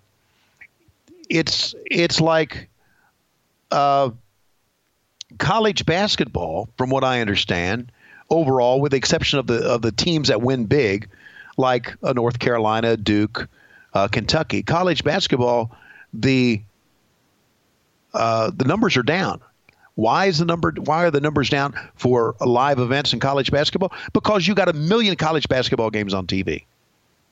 And I think that's what we were into there as far as wrestling is concerned.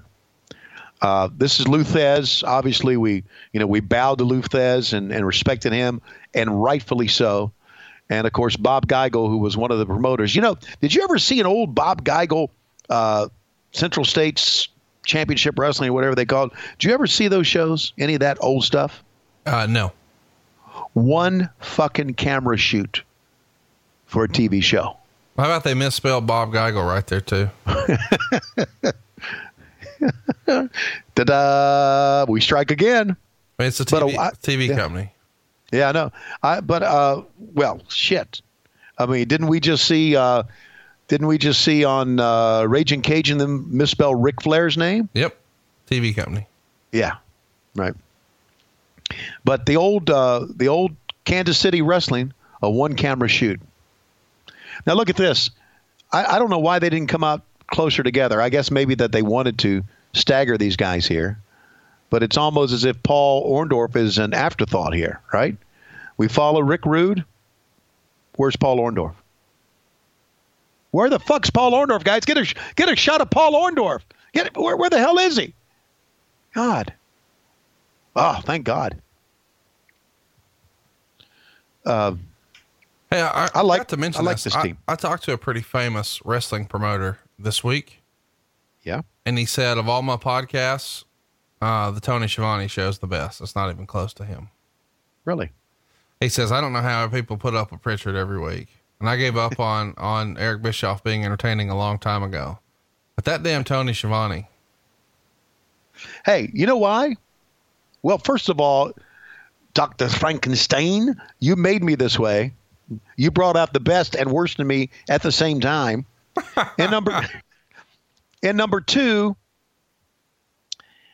I was legitimately a big time wrestling fan. So a lot of times I mark out for the shit, seeing it again. I don't necessarily like to listen to what I had to say because I thought, especially near the end, I was the drizzling shits.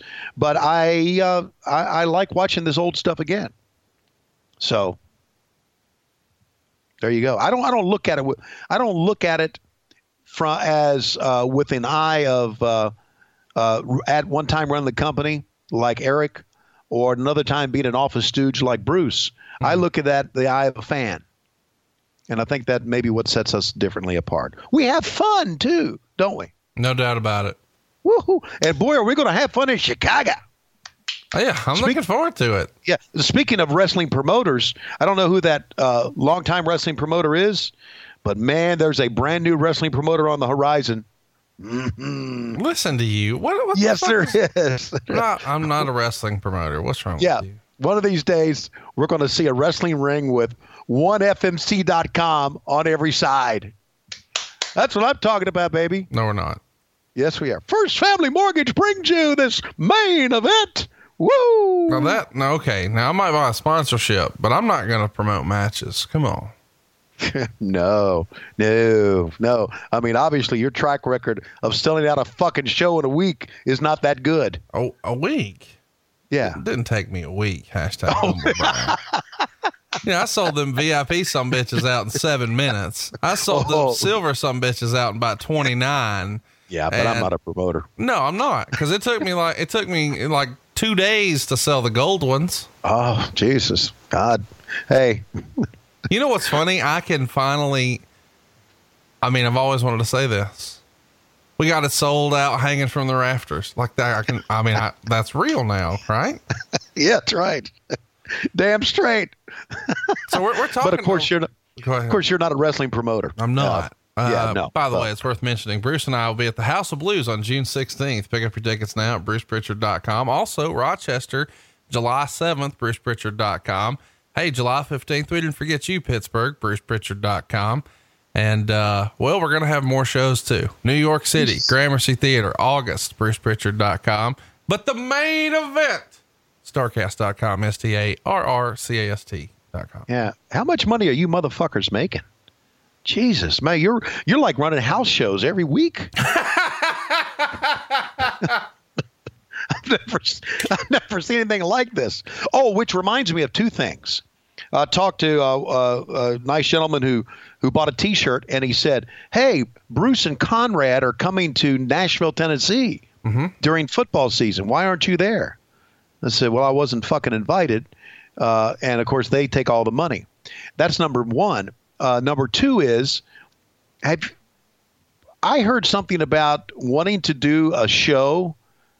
I don't even know if I was invited to this, with you, me, Eric, and Bruce at the Mall of America. Have you heard that one? Yeah, the Mall of America people started tagging 83 Weeks and Eric Bischoff about trying to do a show there. Yeah. So, I mean, listen, we love the idea, but, you know, Mall of America is going to have to come off some of that coin. Gotcha. And that Mall of America is from our promoter. No, Conrad not Thompson. the promoter. Here's the deal. Like, you have 9 jobs. I, at this point, have 11. So if we're going to forfeit our regular other paying gigs, there's got to be more in that Mall of America than butt stuff and Pastamania. I mean, you're the promoter. Okay. I get it. I understand you have 11 jobs, but you're the promoter. It comes through you. It is. All this shit comes. Doesn't people understand? I was sitting in 2017 in January. I was sitting in the kitchen with my dick in my hand, trying to think, how am I going to pay for a wedding? And out of the blue, here comes an email from Conrad Thompson. But no, I'm not a promoter. Fuck! You come up with all this shit. I'm just fucking along for the ride. Here's what's great. Tony Schiavone's so animated right now. He stood up. He's standing and screaming. There's no one in the press box with him, but he's fired up. Yes. I mean, Jesus. And then you say, I'm not. Fuck. Jesus Christ. Give yourself some credit for being who you are. Hey, so we're going to have a great time in Chicago, aren't we? I did have an old school wrestling promoter tell me about 2 weeks ago that I was like the last old school wrestling promoter around. Like he's like, I'm not going to do the impression, but there's an impression of this person. And he called me a huckster. And I thought, I don't know that I like that necessarily, and he's like, no, listen, guys who weren't making money in the business are now back. And in some cases making more than they were their first run. So yeah.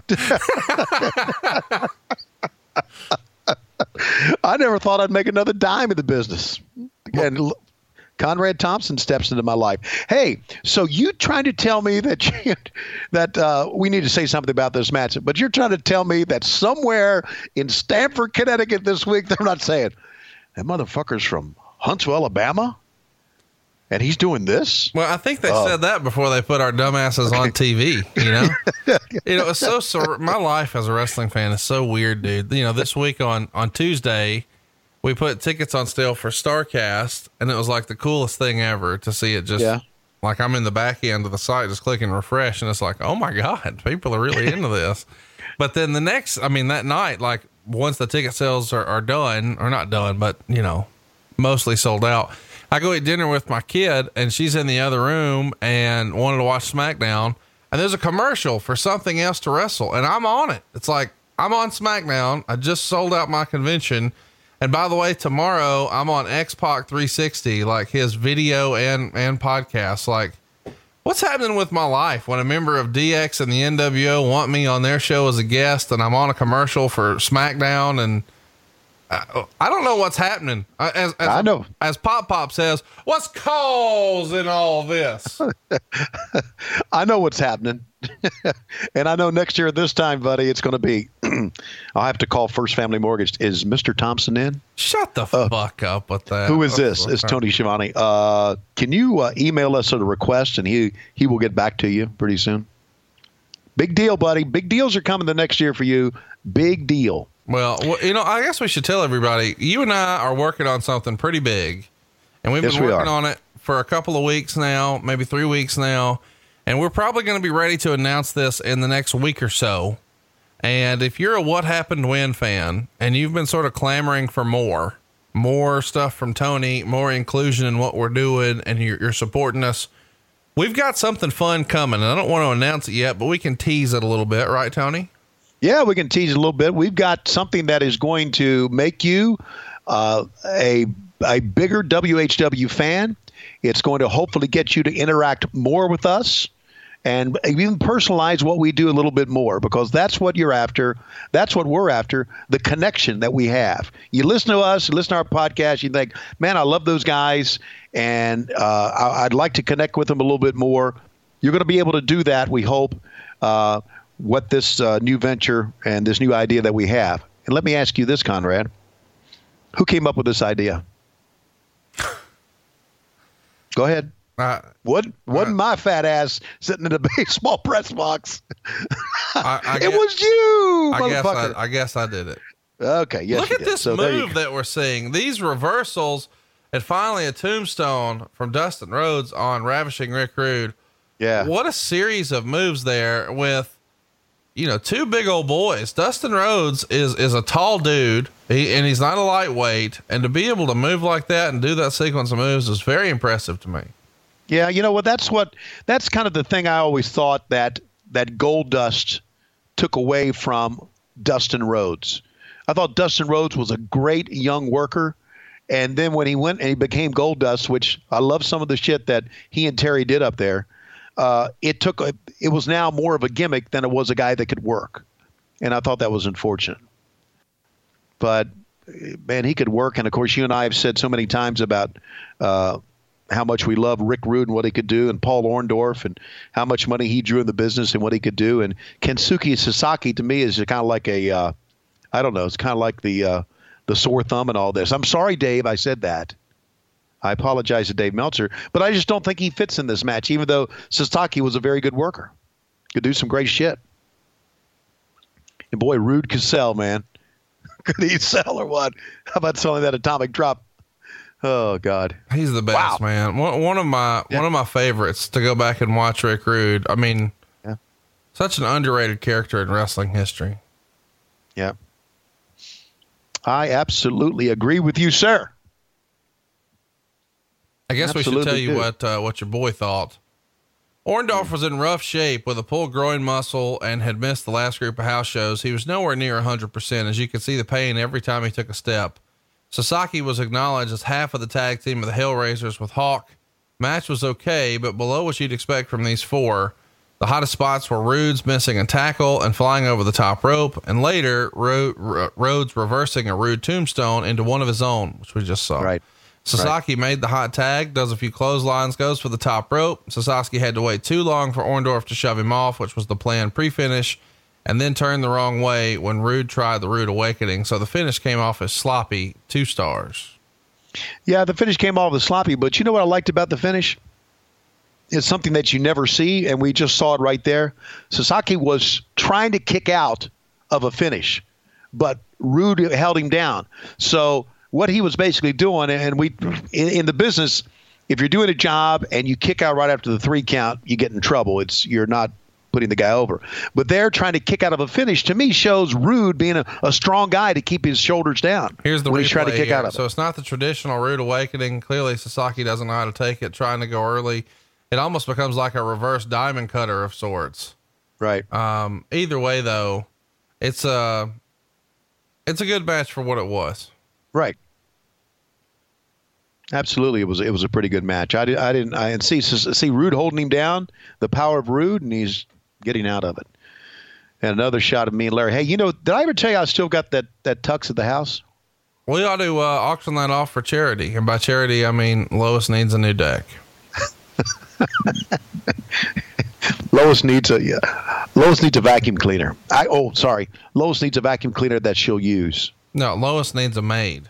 Yeah, that's what it is. Did I ever tell you about on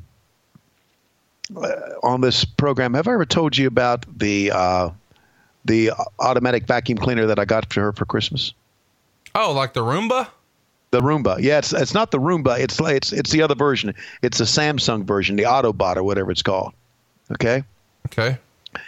To get the dog hair up in the kitchen, the only thing she has to do, because it's docked in the kitchen. Hey, let me just point out. I just realized that Gordon Soley's wearing a pinky ring. Was Gordon Soley an old school pimp from way back?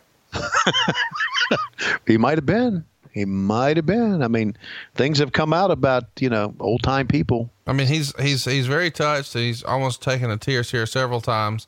I don't know if that's because he's honored to be here or because he's just like a sad drunk? I don't know. No. I think this meant a lot to him because, he was a longtime host of Georgia Championship Wrestling and World Championship Wrestling after that, and it meant a lot to him. To be clear, I know you jumped on that line.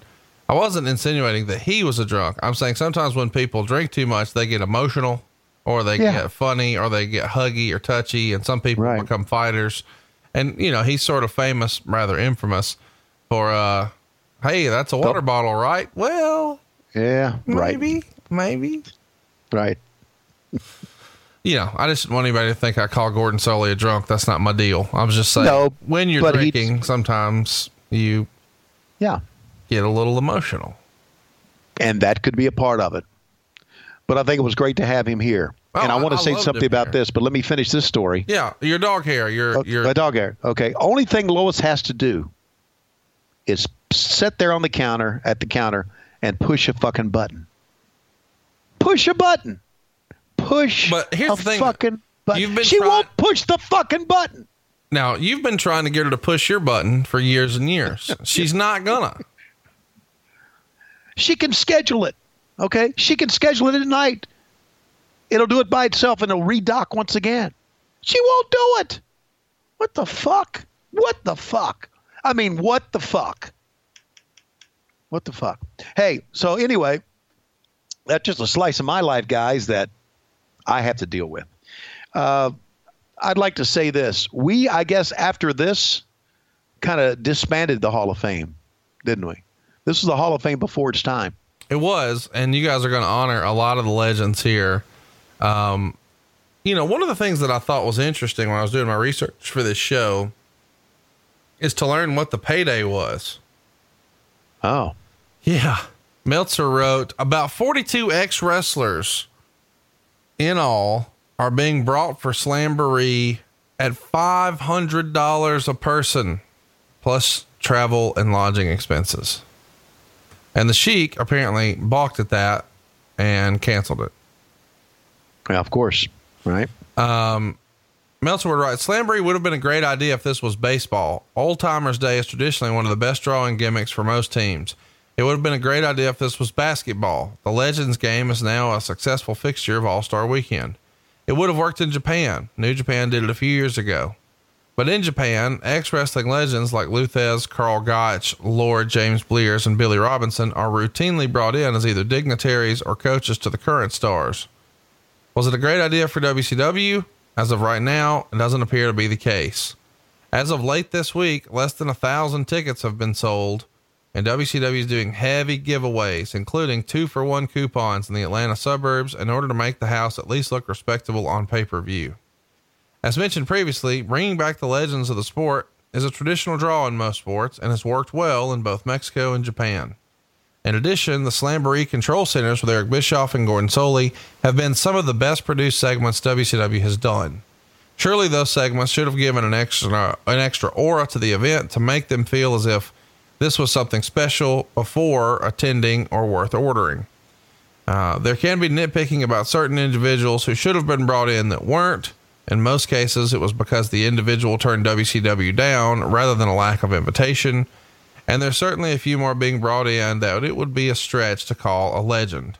There's even one, Barry Owen, the son of longtime Portland promoter Don Owen, who to the best of my knowledge has never wrestled, was plugged by Gordon Soley as a longtime contender for the NWA Junior Heavyweight title, whose main claim to fame is being in front of the cameras as a below average ring announcer and the son of a promoter unknown outside of Oregon and Washington.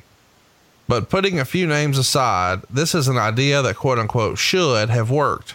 And barring a last week flood of interest, it appears it won't work. What do you think about his analysis here that it should have worked, but for whatever reason, it just didn't translate to American wrestling? Is it because of the way it was presented?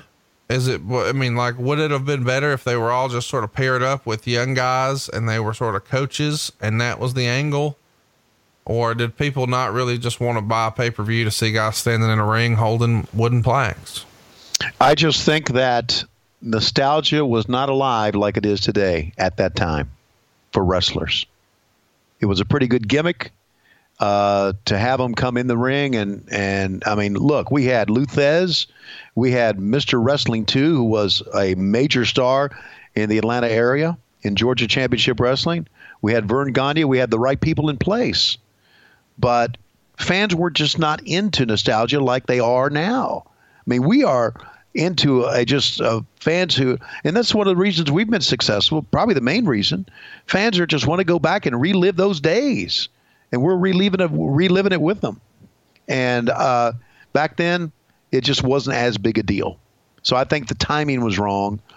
It might work today, but it wouldn't work to have them part of a show. In other words, Vince would have never had a Hall of Fame induction on a pay-per-view, or at least maybe he had earlier, but he does his Hall of Fame inductions as a separate entity of WrestleMania weekend or whatever. You know, business is just down here, man. Sasaki no-showed a world title shot against Barry Windham in Indianapolis on May 8th. So they gave Eric Watts a shot at the NWA title, and the show drew 250 fans. A WCW house show. Yeah. 250 fans. Yep. There you go. Hey, something about Mike Graham here. Of course, you know, Mike is no longer with us. He passed away the same way his father did. And Mike was a good agent, buddy. I thought Mike, and of course, Mike got fired, of course, for the that shitty match in the back of a truck, if you'll recall. But Mike was a hell of an agent. Mike knew the business. He could communicate. He wasn't necessarily a friend of the guys, but I thought he was a very good agent. I saw Mike set up matches and was very good to communicate that with the kids. So Eddie Graham got inducted here, and now we're going to see Lord Blears, and we're going to also see, I think, is this John Tolis?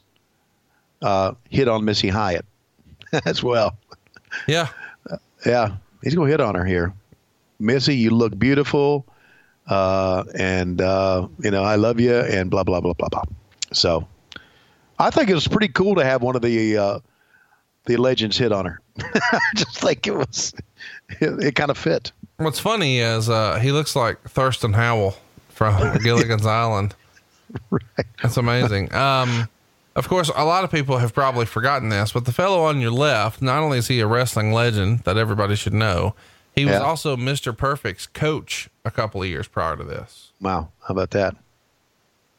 On TV, of course. I mean, that was his gimmick, coach. Right. And Lord Blears, of course, I didn't know really that much about him, but I knew he was a legend. So, and I still don't. You know, if you wrestled in Mid-Atlantic Championship Wrestling, and he gave her a monocle. Ooh, there you go. I wonder if anybody else tried to give Missy old one eye. A monocle. What? That's a monocle. Oh, the line of the show. What? Missy an old one eye. It's a monocle. I know what it is. Oh, God. See? It ain't just me.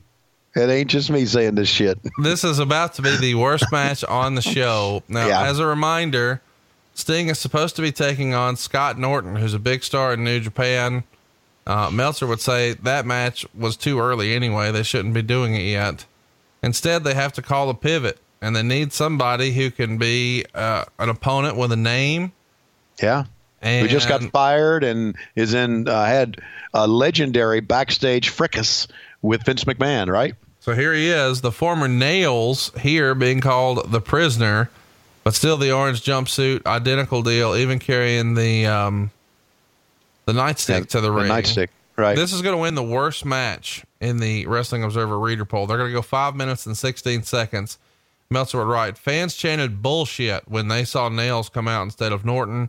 A waste of Sting, -1 star. It was a waste of Sting. I agree. But look at it this way. Worst match on the card. Absolutely agree. A waste of Sting. Absolutely agree. But here was a guy who choked Sting, choked him down, tried to hang him with the cable, the video cable. And what happened? Sting still won. So we got something out of it, right? Yeah. I mean, if he would have come in and choked Sting and choked him down, and Nick Patrick would have thrown it out disqualification, that would have really been bad. But Sting endured all this and still won the match. So I think we got a little bit out of it that we're not really focusing on here. It's just my thought. By the way, anytime I see nails, I think of that movie, The Shocker. Did you ever see that movie? It's a horror movie. No. So I'm not a horror movie guy. The deal is Shocker came out in like 1989. And the story is there's this prisoner who's been sentenced to execution. He's supposed to go to the electric chair. And he sits down in the electric chair and they try to fry him, but he doesn't die. And then his spirit like possesses different people. And so he's got like this bad leg and this limp. There's this famous scene where this kid becomes possessed and she starts dragging her leg. It's fucking hysterical. There's a little, wrestle crap style movie for you for the weekend, boys and girls. If you want to check it out, Shocker, 1989. I think it's even on Blu-ray now. It's a Wes Craven movie. I can't believe you never saw this. No, I don't watch I don't watch horror movies. I don't. It's not really a horror movie. It's fucking super campy, terrible.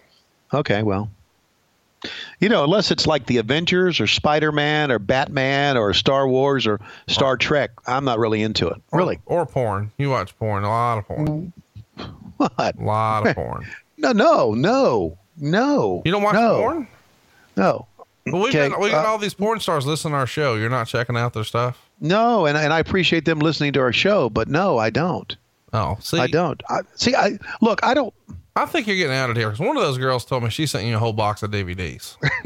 Well, she's got the wrong Tony Schiavone. And what made me laugh though is not that you asked for porn, but that you wanted them in DVD form.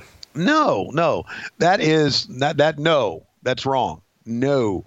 See, you tried to I have it insinuate. You tried to insinuate a lot of things with me, but at my age, porn does me no good. Well, that's not what Mike Tenay said. Mike Tenay, who we know as the porn king of California. What? Stop. What? Stop. I'm not. Time out. He doesn't even live in California. It's a joke. Okay. Yeah. Right. I know it's a joke, but he's going to get tweeted that this week. He doesn't check his Twitter. At Real Mike Today. Let's talk about what they did here with this. Thank God They then announced that the prisoner had done something to Scott Norton and he'd be facing Sting. On television on Saturday, they announced that Nails had injured Norton and would be facing Sting. It sounds like a last minute threatening legal letter came from Connecticut, which caused them to not use the Nails name, which is the subject of some legal volleyball right now. However, it was almost science fiction as the ultra prepared Tony Schiavone, who did his best job ever on a major show, suddenly developed a major memory loss during the match as he acted as if nobody knew who the prisoner was or his background, despite that almost everyone watching knew both, especially since he wore the exact same ring outfit and the nightstick as when he was with Titan. I guess the WCW jokesters got their little revenge by announcing the prisoner from Green Bay, which is allegedly where Wyckoff did that number on Vince McMahon, which has resulted in the lawsuit and countersuit. Right. How fucking awesome is that you not only let him wear his old gimmick, but you say he's from the city where he had the fight with Vince. Yeah, that was funny. And, I didn't have a memory lapse. I couldn't say those things. So Jesus Christ. No, of course. Yeah. Absolutely. I guess we should mention here, everybody's sort of critical of this card before it actually happens. Meltzer would say Big Van Vader should be wrestling Cactus Jack if they would have capitalized on a rare angle that garnered interest rather than letting it slip away. There seems to be no reason for the company's top draw Sting to be wrestling Scott Norton, at least this early in the game. Barry and Arn have done little to garner interest in their match, and there's probably more interest in seeing Wyndham against Ric Flair and Anderson and Flair challenge the Hollywood Blondes.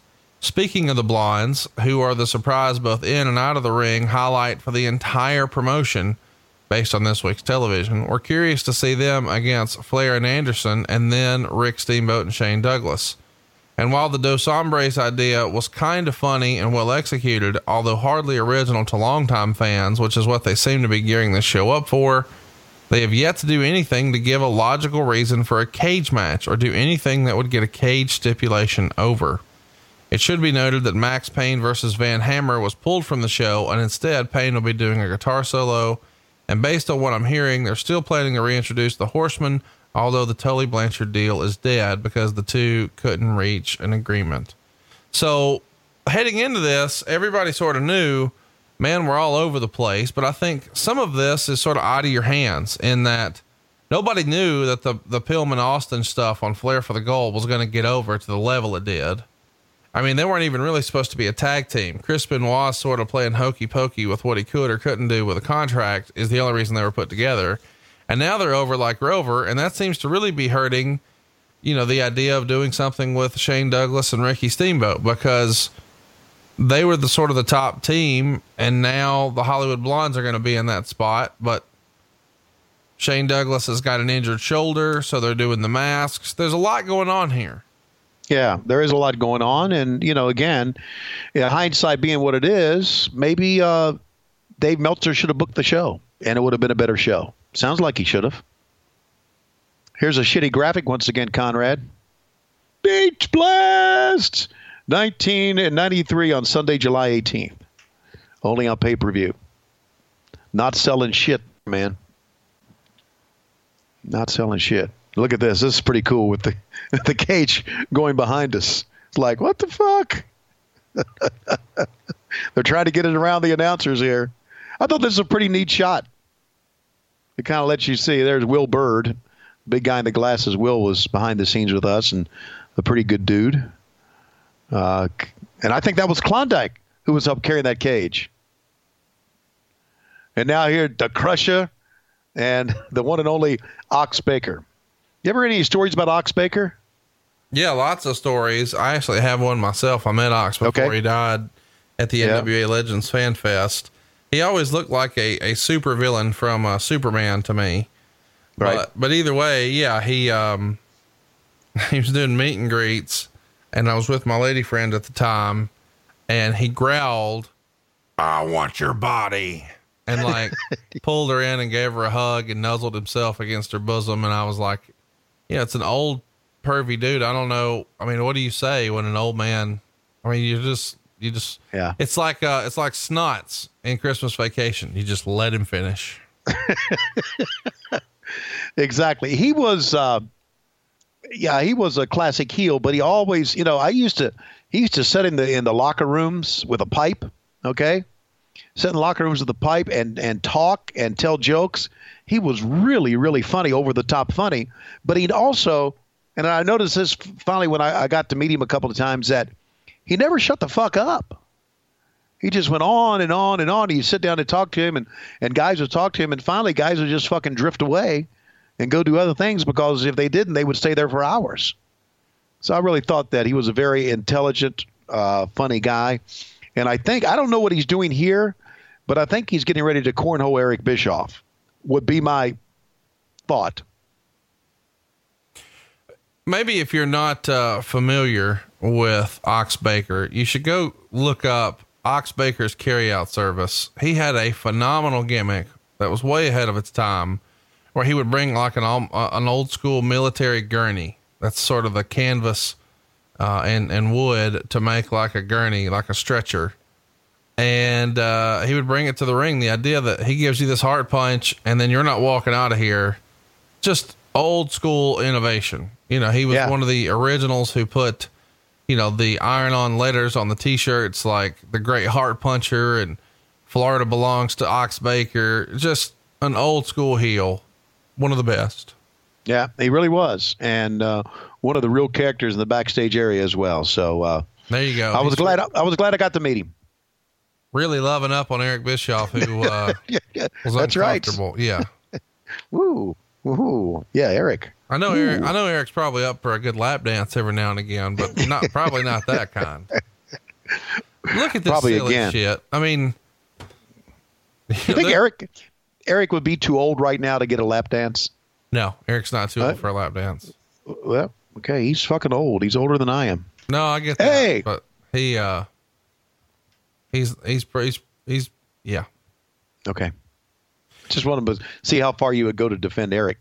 And these are Dos Amigos, Dos Hombres. What the fuck are you talking about? Defend Eric? Yeah. Just wanted to see if you would. Well, I mean, listen, I'm just saying, I don't want to sit over here and say the dude's wiener don't work. If you want to get up here and say your wiener don't work, that's cool. But I'm not going to speak for his wiener. I don't even know his wiener. I think my wiener works. But you're not sure. You're not sure. Because I don't know where to find it. See? There's a problem. But I think it works. Button on fur coat shirts are available now. LowestRules.com. I was the other day, I was with a couple of young guys, and that's as far as I'll go. I will not go into details. And we were walking by this place, and the two guys says, "Hey, Big Tone, a lot of good-looking women in there." And I said, "Those days have passed me by, guys. Those days have passed me by." After watching this match, you know what I did last night? I was watching this match. I went back and I watched Stone Cold versus Mr. McMahon. Really? Yeah. There's a whole section of it on the network. And I had not seen most of it. But I got to say, shit was awesome. It was one of the great angles ever. Maybe the best angle ever that I've ever seen. It's the one that finally beat you guys. Yeah, it is. It just Vince's reaction, Stone Cold being Stone Cold, dumping all the coming out with the Zamboni and okay, there's Barry Bloom and there is Mitch.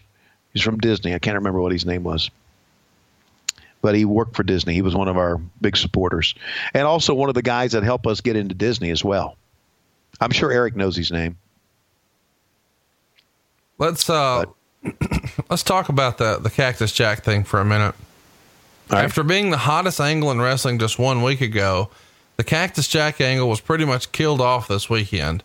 The only acknowledgement was an interview that seemed designed more to getting over the new trainer than getting Jack over. From the interview, it appears that they're going the direction of Jack suffering amnesia and coming back at some point, not remembering anything. Yeah. What do you remember about that power bomb on the floor and then following it up with fucking amnesia? Yeah, I was involved in all of that. I was involved in all of those shoots and everything. If you go back and you look at the Cactus Jack videos of his amnesia, that one little kid that Cactus Jack did not remember one of those videos, his son, was actually my youngest son, Tim, who was in the video. And I remember us shooting the videos, and I thought the videos were very well done. Now, the angle may have been the shits, but, for a bizarre character that Cactus Jack was, I thought it was... at the time, I didn't mind those videos at all. How badly were they received, do you think? You just said fucking amnesia, so apparently they weren't received too well. No, I'm just saying, like, it is a little sort of WCW mini movie shit as opposed to just traditional wrestling angles. Like, nobody's going to have amnesia and do those vignettes in Crockett in 1986. No, they're not. But you got to try something different. And Dusty was always big into movie making. I mean, he was there when we did the Desperados. That was movie making. And with Dutch Mantell, Randy Colley, and Black Bart. So we were in. Then we were able to do those things, so we did them. What the fuck? We should remind you here that this Dos Hombres thing is where the blondes are trying to figure out who it is by taking the masks off. And everybody sort of knows that one of them is Steamboat, but at different times, Shane Douglas is, quote unquote, under the hood. But really it's Brad Armstrong because Shane's had the injured shoulder. And so I guess this is a way to sort of keep the feud going and not just throw it all away. Just put them under masks and call them something else. Although maybe that's a little silly, but maybe it's an easy out. Yeah, and of course, at near the end of the match, Steamboat's going to take the mask off and reveal who he is, which I thought was kind of pretty cool. He already talked, so we knew who he was if he knew his voice. I thought it was kind of cool, but the fact that the other Dos Hombres didn't unmask, as we take another look at Barry Bloom and, God, what is Mitch's name? But he was a big guy in Disney at that time. McConnell, is that his last name? No, I don't think it was Mitch McConnell. I didn't put that together until I said Mitch McConnell. Just throwing it out there. Might not be him. I don't know. Hey, but this again, we've got some guys who can really work in this match, buddy. And as we know how over the Hollywood Blondes were, Steamboat's going to do a phenomenal splash off the top. I thought this was a good match. It's going to be the second best match in the Wrestling Observer reader poll. Here, we should remind you, and this is why you like this match so great. Rick Steamboat's under a hood, and the other hood is Tom Zink. So they're going to go 16 minutes and 5 seconds. They're doing this Hombres gimmick again because Shane Douglas is suffering from a separated shoulder. And you actually acknowledge the injury as soon as the match began, but you're calling it a knee injury because they've worked this knee injury angle from a few months prior. Yeah. Pillman is even working this match with a broken nose, which happened at TV in Knoxville. And Meltzer would say the crowd is pretty dead because it's obvious one guy is Steamboat, but it's also obvious the other guy is not Douglas, but nobody figures out really that it's Tom Zink. The two guys that they're showing are Barry Bloom, Jesse Ventura's agent, and almost everybody else's. And the other fellow is Mitch Ackerman. Mitch Ackerman. Walt Disney's television division. Mm-hmm. Yeah. They've been attending a lot of the pay-per-views, but they're showing them here for significance that we don't really know.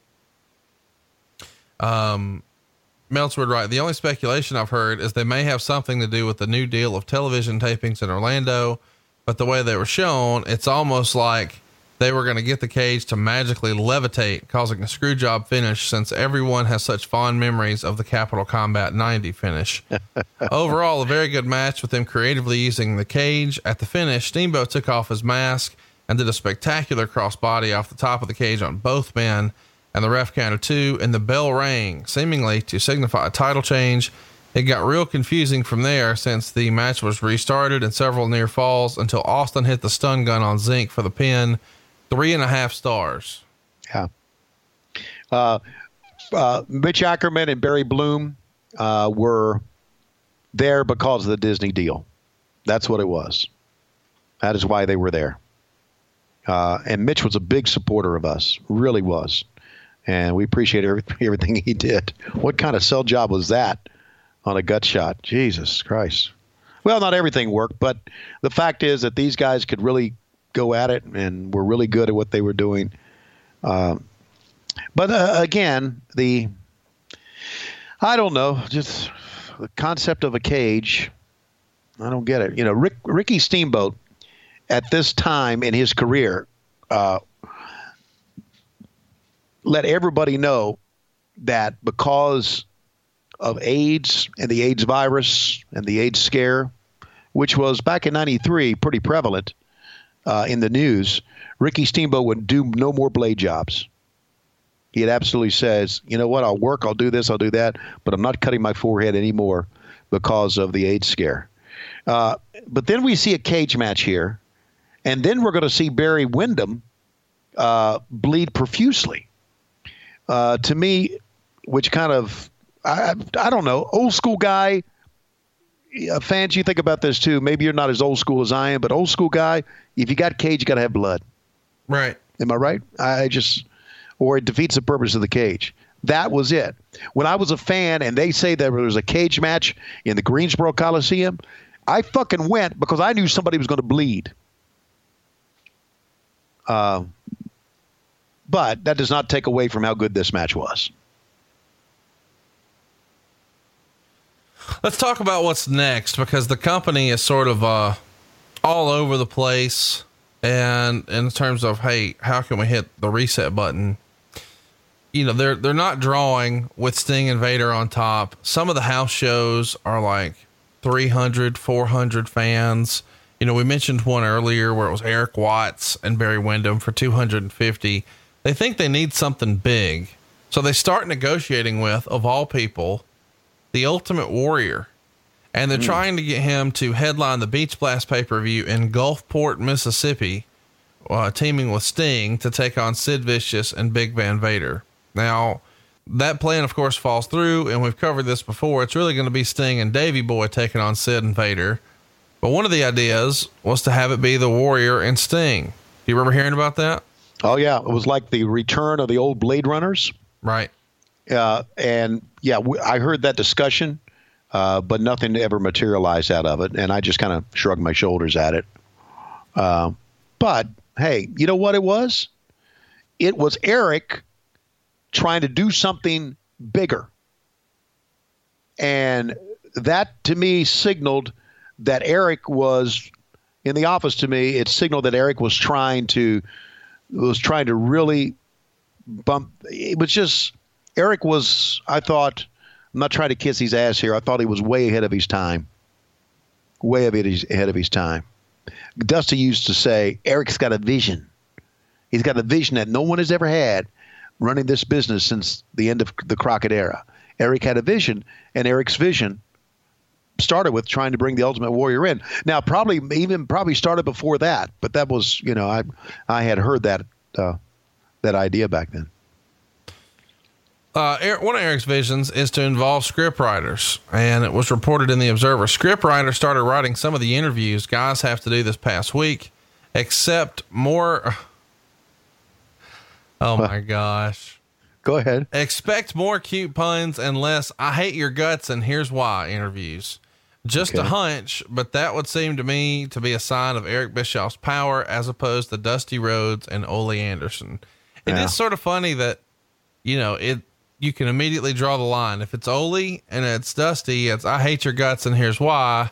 And if it's a scriptwriter, it's a pun, or at least from his perspective. It's also in the Observer that Sid was talked about as coming in for a long time before he actually signed the contract, and then wound up actually moving to Atlanta. And Colonel Robert Parker, aka Robert Fuller, was largely being brought in as a way to sort of appease Sid. Do you remember that being the case, that those guys were sort of attached at the hip? Yeah, they were. There's no question, because Sid was, quote unquote, a loose cannon. If you want to say steroid rager or whatever, you can. That's your own preference. But yeah, that was the case there. Let me tell you a scriptwriter that Eric toyed with. I don't think at this era, but I think later on down the road, because I met him in the office and it kind of blew me away. Dave Thomas. Do you know what I'm talking about? What? I mean, he and Rick Moranis and Strange Brew. Oh, okay. Yeah. From, I guess he was from, First City TV or whatever that was. Second City Television. Thank you. Second City Television. I saw him in the office one day and he was talking to Dusty. And there was talk about him coming in as one of our scriptwriters. So, yeah, there was. And it wasn't, again, this was later than this show, but that kind of blew me away. So, look, I don't know if I agree with script writing wrestlers. I agree with that outline, and I agree with some of the points that you need to hit. But writing the scripts out, when that first started, when I first got a wind of it was Saturday night's main event when I started working for Vince. And Dick Ebersol's people came in, and they would write out the actual interviews for Saturday night's main event. They would write out the scripts. So I can understand outlines. I'm not so sure scripted interviews. Look, you think Ric Flair would have ever done well with a scripted interview? Well, he did. He did scripted interviews with the WWE for a long time, but everybody, I know he did. Nobody goes back and plays those like they do 1985. Exactly. Right. Exactly. And it was back then and back in the old TBS studio days where Rick would get on the mic and he would talk until Dusty was in the backstage area. And Dusty said, wrap him up, until Dusty got to the point to where he thought that Ric Flair had said enough or had made his point. And why did you watch those old TV shows? For the interviews. That's why you watched it. You didn't watch it for the job matches, the enhancement matches. You watched it for some of the angles, but you watched it for the interviews. And again, I'm telling you, that part of the business is gone. It is. That magic part of the business is gone. Sorry to say. Let's talk about the night before. Meltzer would write, really don't have a lot of details regarding the weekend other than the Slam Feast drew 200 to 300 fans to the CNN Center the previous night to have dinner with the legends of wrestling. All were cordial, but largely stayed in character. And that's sort of shocking to me that you're going to put on an event like that where the legends are wrestling and you only draw 200 to 300 fans for it. I'm trying to remember where that was, and maybe 200 or 300 was as most that we could put in there. Yeah, maybe so. Yeah. I mean, it's not like it's a house show where you have 5,000 people or whatever, or in our case, 200 people at times. I'm glad you mentioned that because right before this pay-per-view, you guys did a show in New Brockton, Alabama. Well, are you familiar with New Brockton, Alabama? No. Are you?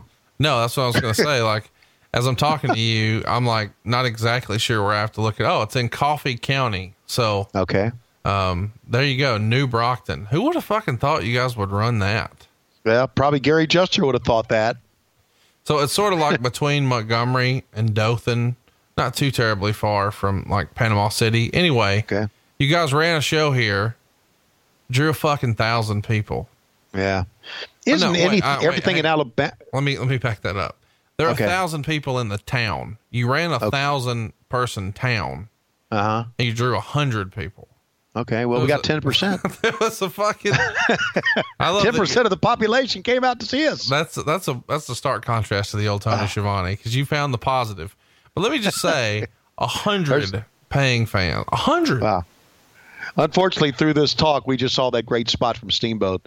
I advise you to go back and see that again. Isn't it true that everything in Alabama is between Huntsville, Birmingham, Dothan, and Montgomery, and that's about it? Why would you lump Dothan in there? Like Birmingham, Huntsville, Mobile, those are our big cities. All right, there's the stun gun. 1, 2, 3. There's your finish. Yep. Tom Zink. Oh, it's been a while since we heard the Tom Zink song. Hit it. Tom Zink, dun, dun, dun, dun. Tom Zink, dun, dun, dun. Let me tell you why. He's the guy to take the stun gun. Tom Zink, dun, dun, dun, dun. Tom Zink, and his thunder broke the slapper once he's on your tail. He won't quit. Just ask Brian Pillman, cause he wants some tail. That's Tom Zink, dun, dun, dun, dun. Tom Zink, dun, dun, dun, dun, dun, dun, dun, dun. I think you're way ahead of me because I just saw the stun gun. How does your video always slow down, motherfucker? Give everybody. I don't know. I'm seeing the replay right now of Steamboat coming up off the top, and it's very well done. 2 hours, 6 minutes, 55 seconds. I just think that maybe the internet in Alabama speeds up for some reason. Maybe they're on moonshine. I don't know. You don't think it's that yours is slow? You think mine's fast? No, I mean I'm good. Yes. Okay. By Absolutely. the way, it would come out of this that Gordon Soley is going to take over the event center slots in the place of the departed Tony Gilliam. Your thoughts? Mm-hmm. Yeah, Tony got in a little bit of trouble. What did he do? I probably shouldn't say. No, fuck that. Tell us. Well, okay. The word was that he had falsified expense reports. Oh, there you go. Okay. Now, I don't know if that's true. There's rumor and innuendo. Tony works, I think Tony works for in Atlanta somewhere, and that's rumor and innuendo.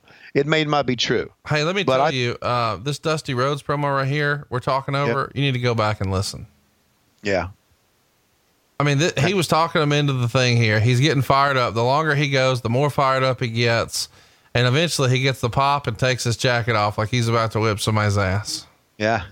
And it's like they were doing an angle between he and and the Masked Assassin.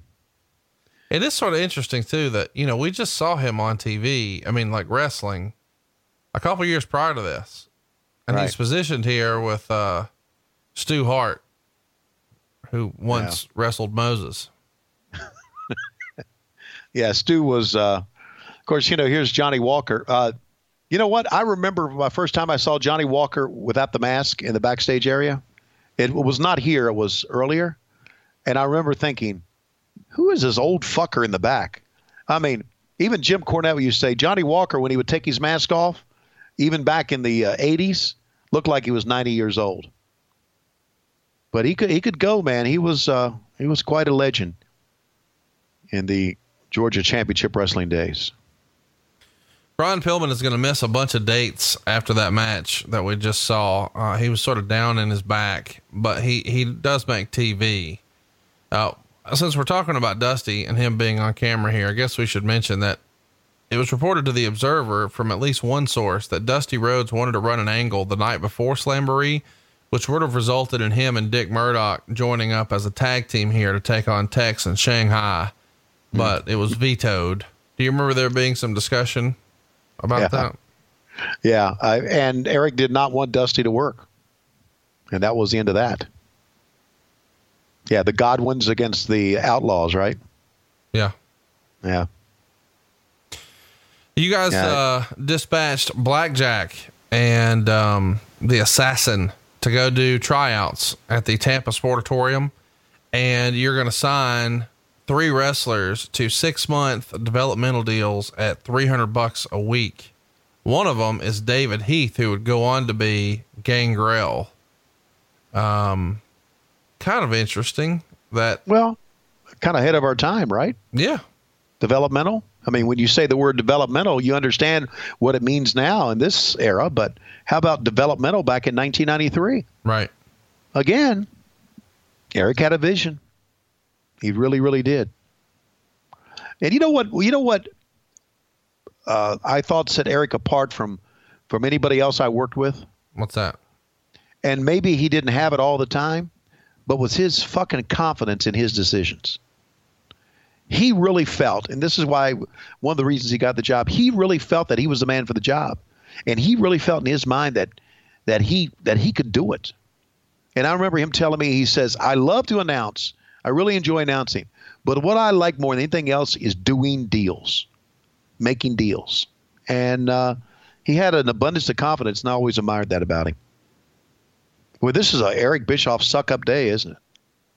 Yeah, it is. I was wondering, when you were going to pop it out of your mouth. Hey, so Barry Windham coming to the ring here, sporting the big gold belt. Does this feel like a little too late for Barry? I've always thought Barry was one of the best wrestlers in the company. I'm a big fan of Barry, but him with the world title here, even though it's not really the world title, I guess it's the international, but the big gold belt was always the real world title to me. And right.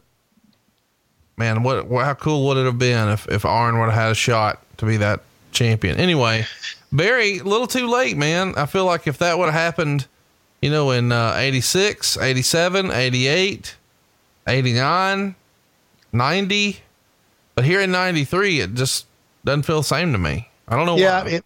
It just goes to show you what 3 to 4 years means in professional wrestling. When this match took place and I heard what the finish would be, I was kind of disappointed because I thought to myself, why not give Arn a shot?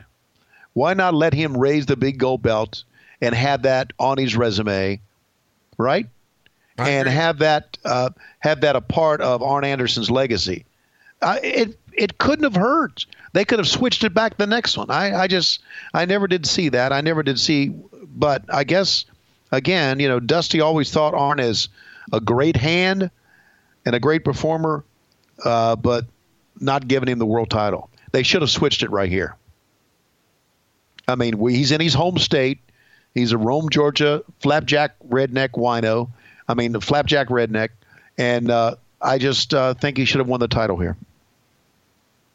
So let me mention that, I guess behind the scenes, we should say that we both think Arn Anderson is the fucking, top 5 best that ever did it. Yep. And so we're homers and we can admit that. But Meltzer liked the match too, man. He says very good action hampered by a lame finish and the fact that they should have gotten at least 5 more minutes. Wyndham juiced at 5 minutes from a guardrail shot. A lot of big bumps by both men. Anderson threw down referee Randy Anderson, allowing Wyndham to sneak up from behind and nail him with the belt for the pin. 3.5 stars. He liked it. And overall, the fans at home did too. It's the third best match on the Wrestling Observer reading poll. Of course, Vader and Davey Boy are going to get the top spot. Then the Blondes and Dos Hombres. Barry Windham and Arn Anderson come in third. The Scorpio Bagwell taking on Eaton Benoit is fourth. Dory Funk and Bockwinkel got fifth. The worst match, according to the readers of the Wrestling Observer, was Sting and Prisoner, followed by Armstrong and T-Bolt taking on Koloff and Rashi. And in third, the third worst match, Sid Vicious and Van Hammer, which I actually liked and don't understand why people shit. Overall, this show gets 36% thumbs up, 33% thumbs down, and 30% thumbs in the middle. It's about the most even voting I've ever seen on the Observer. What'd you think? Well, at the time, I was giving it a thumbs up because I was into all the nostalgia. And I loved Arn Anderson and Barry Windham. I thought Vader and Davey Boy Smith had a hell of a match. I thought the cage match was great. Looking back on it now here, many, many years later, I give it thumbs in the middle. Your perspective changes, Conrad. You know that. Sure. Listen, I feel differently about a lot of stuff. One of the things that I've always found interesting, though, is the possibilities, at least in this era, of a buyout. And we just talked about that last week, that potentially there was a cable company trying to, being interested in buying the company in 1990. Well, it's happening again here. There's, it's reported in the Observer that the TCI Time Warner buyout of the controlling interest in TBS is, again, part of the discussion. And imagine how everything would have been different had that happened in 93. Yeah. I know. And of course, with the buyout of Turner by Time Warner and then AOL coming in later, that was once Ted Turner was out of the chair, so to speak, we turned the hourglass over and the sands were dripping till the very end. Boy, that was pretty profound, don't you think? It was. Speaking of drip, you can get Shivani Drip at lowestrules.com. Look at you. You're figuring it out. Yes, I am, Mr. Promoter. Yes, I am. At the next set of tapings, you guys are going to debut Chris Champion doing a Japanese martial arts gimmick using the name Yoshi Kwan. What's your favorite Yoshi Kwan match? The one where he debuted. Hey, Chris Champion and the other kid, the New Breed, they were pretty fucking good back in the 80s, man. I'm not arguing that. Yeah, they were pretty fucking good. And, of course, they had that terrible wreck that completely turned their careers around. Chris Walker and Robbie V are reported in the Observer as being gone. And he says, although I doubt many even realized they were here in the first place. Did you ever meet Rob Van Dam when he was in here in the early 90s? He was working for you guys as Robbie V. No, just in passing. No, not really. It's reported coming out of this show too, not too terribly long, maybe a week or two later, that Shane Douglas is actually done with the company. Although the details of the departure are sketchy, but money was no doubt the crux of it, which is maybe why they're doing this hood angle, which most people thought at the time was just for an injury. What do you remember about Shane Douglas's run coming to an end here? Yeah, what I remember about Shane Douglas's run coming to an end is Shane was kind of like a Tully Blanchard. Not that he was difficult to work with, but he was concerned about himself and concerned about his gimmick, and he would not take much bullshit. His runs came to an end a couple of times for us. But you know what? I got to say this about Shane Douglas. He got to walk to the ring with Francine, which to me would be like a big time high spot for me. So there you go. A high spot coming out of this show, though, is you guys actually get in touch with Michael Buffer, who's clearly the most famous, boxing ring announcer at the time. And he's going to do the Clash. So that's a pretty big deal for Eric Bischoff to put together, right? Yeah. So again, Eric thought bigger than we did. And Eric would actually, there were times years prior to this that we think, hey, wouldn't it be good to do this or wouldn't it be good to do that? And we would think about it, but never act on it. Eric would actually act on it. And it made a difference. You think I'm sucking up to Eric enough here on this program? No, maybe a little more. Sting, Davey Boy, Sid Vicious, and Vader around this same time shot the little mini movie on the beach in Tampa that they spent $80,000 on, which we've covered before for Beach Blast. Yeah. If you've missed that episode, it's available in the archives. Go dig it out. You're going to love it. Beach Blast 93, something to wrestle.com is where you can catch the Bruce Pritchard episodes, and WHW Monday is where you can catch the Tony Schiavone ones. And eventually 83 Weeks is where you'll see all of Eric Bischoff's. I want to mention that, the news in the real world was that Ric Flair was opening a Gold's Gym on May the 1st, and he had Randy Savage coming in as a special guest 4 days later. Any sort of heat from the company on Rick using a WWF star when he's here with WCW? I don't know. Eric can answer that. I never did hear of any. Okay. But I would think that logically there would be. What Gold's Gym would this be? The one in Charlotte? That's right. He opened a string of them, but this was his first one, I believe. Right. Didn't he open up one in St. Martin? And it got flooded out? That's right. The hurricane took it. Right. And when would that was, I think, before the Charlotte one for some reason, or I don't know if I got my dates right or timeline right on that, but I always thought, why open one in St. Martin? What the fuck? Go to Miami, Florida and open one. But who am I to question that? So Barry Windham is bleeding here, and it's a pretty good cut. And he's opened up, and it's again, we saw a cage match with no blood, and now we got Windham bleeding here. It's going to even get worse. But again, Meltzer's right. Two great performers, know how to work a match, know how to tell a story in a match. And again, I see this again. Second time I've watched it here this week. But God, Arn should have won the title here. Sorry. Would have been great. Sorry. Yeah, it would have been great. And I know I'm harping on it. I'm sorry. Can't go back and change it, but there you go. But let's hear it for Arn, right? Still working in the business? Still making money on the business? Probably has a lot of travel and a lot of headaches, but Arn can set up a match, man. Look at that spine buster from Arn Anderson out of desperation, but he couldn't cover him because both men are too spent. Great storytelling in the ring. Tremendous storytelling in the ring, and I'm not so sure how much that's done anymore. Windham was going to walk away with the belt, and we're getting close here now to the end of this matchup. Windham was very good at the death walk, man. He could death walk with anybody. Look how he slowly walks and carrying the belt, trying to catch his breath, obviously waiting on Arn to catch up with him, but he was very good at the death walk. And here comes one of my favorite people in the world, Martin Lundy from Rome, Georgia. Wow, Windham takes a good bump over the top. I enjoy watching this match, Conrad. I know we've had a lot of talk about some other things during this, but I really enjoy it. I really do. Two old school guys doing what they do best. At different times, everybody had silly gimmicks in their promotion, but man, you guys really had some talent here. Yeah. Arn Anderson never did really have a silly gimmick. He was the enforcer. He worked with the Cigar Store Indian, as he said, and Larry Zbyszko.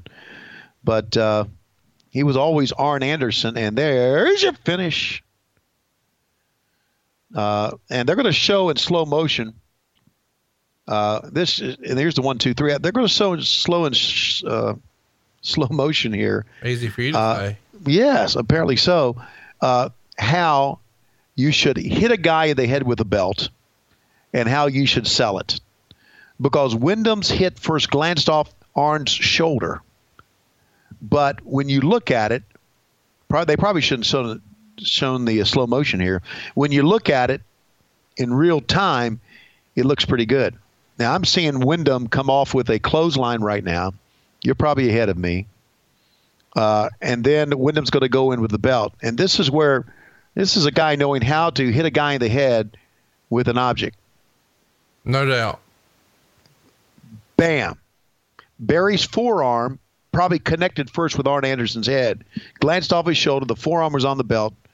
It looked good when it happened, and he protected Arn by doing it.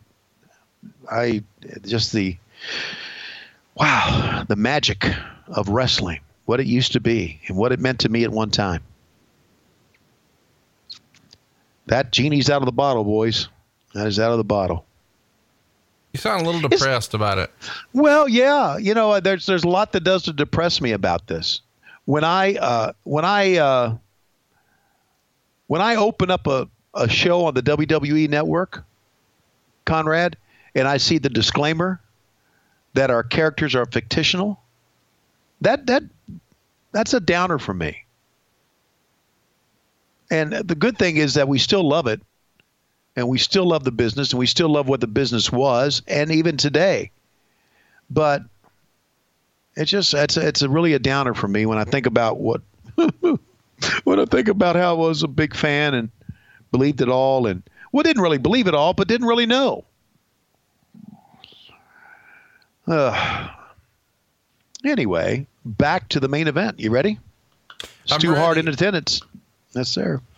Davey Boy Smith here, out to the ring, going to be challenging Big Van Vader for the World Championship Wrestling title, the world title. Vader's going to be working this match with a cracked rib, which has had him limited in his house show matches to like 5 minutes, but he's going to do what he can to pull out all the stops here. Meltzer would write, this match was much better than it looked to be on paper. There has never been a man of Vader's size in this business who consistently has put on single matches of this caliber. Smith didn't sell the power moves early, and Vader went up for all of Smith's slams and suplexes to put Smith over as having Superman-like strength and make him a believable challenger. He loved the match. He says, another great match hampered by a cheap finish. This match should have established Smith as a serious main event wrestler for WCW. 3 3/4 stars. It wins match of the night in the Wrestling Observer reader poll. And as a result of the match, Davey's actually shaken up here.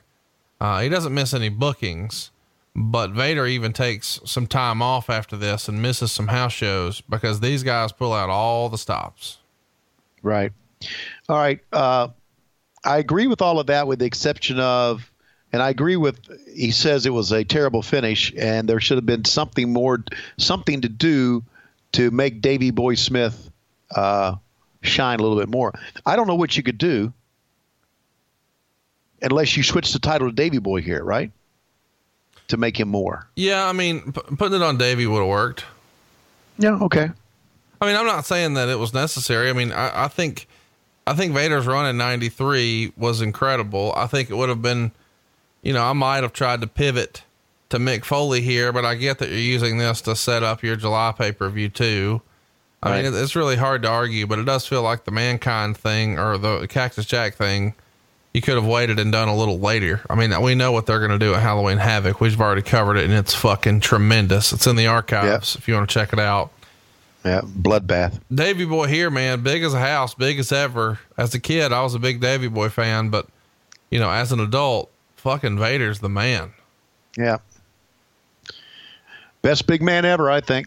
I don't think anybody would really dispute it either. Yeah.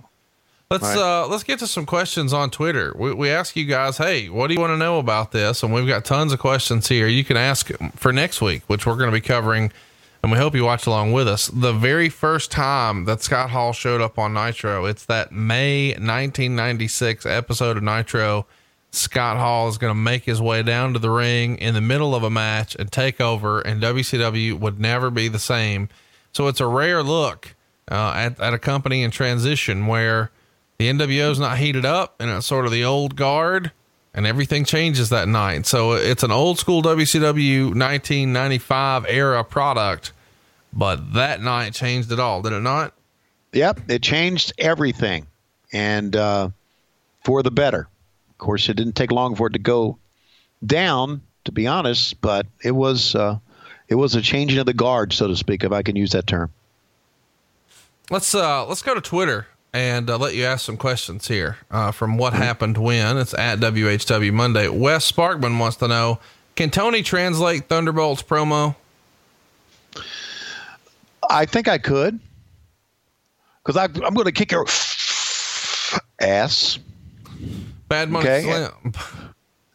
Bad Money Slim. Hypothetically speaking, what was bigger, Colonel Robert Parker's jump rope or Sid's softball bat? Bad Money Slim! You motherfucker, it was Colonel Parker's jump rope. Julian wants to know. I was told. Wait a minute. I was told. Don't know for sure. I never measured Colonel Parker's jump rope. Joe wants to know, was Bunkhouse Buck backstage? No. Doug wants to know, why did Sid not have a softball tournament to go to? Because this was in March, and most of the softball tournaments were probably in the summer. Julian wants to know, did Stu Hart have a low-key big hog? We understand he did. Eric wants to know, why wasn't Barry Windham a mega star? He's in my top 10 all time, and I wish he was in the position that Luger and Sting were in that first few Clash of the Champions. Or was it just him and he couldn't take the rocket and fly with it? His fault or WCW's? Well, he was never really a big star with Vince either, right? I mean, he was part of that tag team with Rotunda, and then he was a Widowmaker. Yep. And I don't know. Maybe he just couldn't take the rocket. I think we all agree he was one of the great workers ever, but I don't know. Just, we weren't the only ones that didn't give him that big shot. If Ken wants to know, if Conrad made Tony pick easy way or hard way, which would Tony pick, brother? I would pick hard way. Yeah. Tina wants to know, what? You don't believe that? Can Tony and Conrad recreate the dance routine of Scorpio and Bagwell? I think we should do that. Yeah, I think we could do that. We got to make that happen. Zach Hobbs wants to know, I'm pretty sure that the box they brought Moolah out is the same one that Lex Luger jumped out of in 91 to attack Sting at the Clash. Was there a warehouse somewhere in Atlanta where WCW housed these shitty props? Yes, there was. Wow. Who's that from again? Zach Hobbs. Zach, if you know that, man, you're watching shit too closely, man. No, I noticed. God bless you. I noticed it too. So you can make fun of me. Zach also wants to know, what did Tony think of the Omni in Atlanta? It was always a big venue for WCW and Jim Crockett, but he always plays like center stage was a giant shithole. Any good Omni stories? Well, yeah. My first day back at WCW, they ran an Omni house show, and I went to the Omni house show that night. Lois and the kids and Lois's mom were staying up at the Omni, and I went down the Omni Hotel, and I went down to see the show. And I remember sitting there with Janie Engel, watching the matches from afar, thinking, what have I done with my fucking life? Here I'm back into this bullshit again. And that memory of that night, that depressing memory of that night with the Omni, stuck in my mind.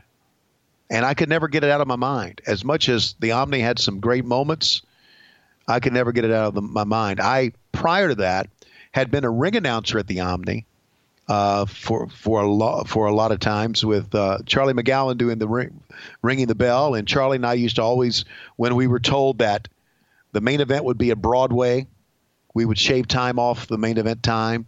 Instead of going 60 minutes, they would end up going like 55 or even 52. I think it's 8 minutes we shaved off at one time.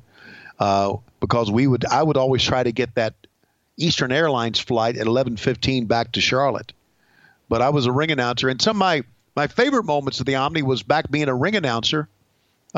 Ric Flair and Brad Armstrong the night, and I mentioned this, I think, last week when Bam Bam Bigelow puked on the floor. Dick Slater and Dusty Rhodes in a cage match that lasted 6 minutes. That had the fans booing because Murdoch needed to get get on an airplane and get out of there, and only would go 6 minutes with Dusty. But that was ring announcing were my favorite moments prior to this era. And then when I came back to WCW and was in the backstage area that one night, realizing that I had left Vince McMahon, it always kind of tainted that building for me after that. Yeah, I get that. Where would you rank it in terms of your favorite venues? Like, can you sort of run through what some of your favorite venues were? Number one, Greensboro Coliseum, by far. You talking about as a fan or an announcer? Either. Okay. Number one, Greensboro Coliseum by far. Number two, the Richmond Coliseum in Richmond, Virginia. Number three, the Roanoke Civic Center in Roanoke, Virginia. Number four was the old Charlotte Coliseum, which became the Independence Arena, which we continued to run years later after they had built a new Coliseum. I always liked the old UIC Pavilion in Chicago. Thought we had some good events in there, and that was a good place for us to run. Madison Square Garden was always in my top 10, only because I got to work it, and I got to experience that. Boston Garden was another one I got to work, and I really enjoyed that. And those are probably like my top 6 or 7. But really, I have to go back to my days of being a fan. Greensboro, Richmond, Roanoke. Those were the places that we went to on a regular basis. I mean, every time they ran those shows, we were there. And those were my favorite places. And those, have magical, nostalgic memories for me. Eric wants to know, what's Tony's favorite entrance theme ever? My favorite entrance theme. Are we talking about back in the WCW days? Whatever you like, Tony. What's your favorite entrance theme? My favorite entrance theme was when Hulk Hogan was at his height, and they used to play "I'm a Real American." He would walk in. Hard to beat, man. Yeah. If you had to pick a WCW one, what would that be? Oh, my WCW one would be, I guess it would be Ric Flair's. Yeah. I mean, that's the 2001. Answer. Yeah. Here's a fun one for you. Chef wants to know, was Tony upset when they put a mask on Tom Zink? He was a good looking man. No, I could see through the mask. I could see through the cover. He still had nice looking abs, nice looking pecs. His glutes were nice and firm. Okay. All right, let's move on. Wrestling ain't for snowflakes. Wants to know, how many people bitched about Vern Gagne getting in the WCW Hall of Fame? Nobody that I know of. It was more like a pro wrestling Hall of Fame than it was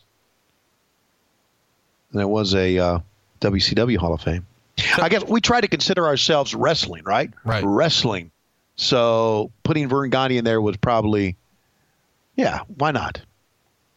We're complaining about too much shit here if we're complaining about that.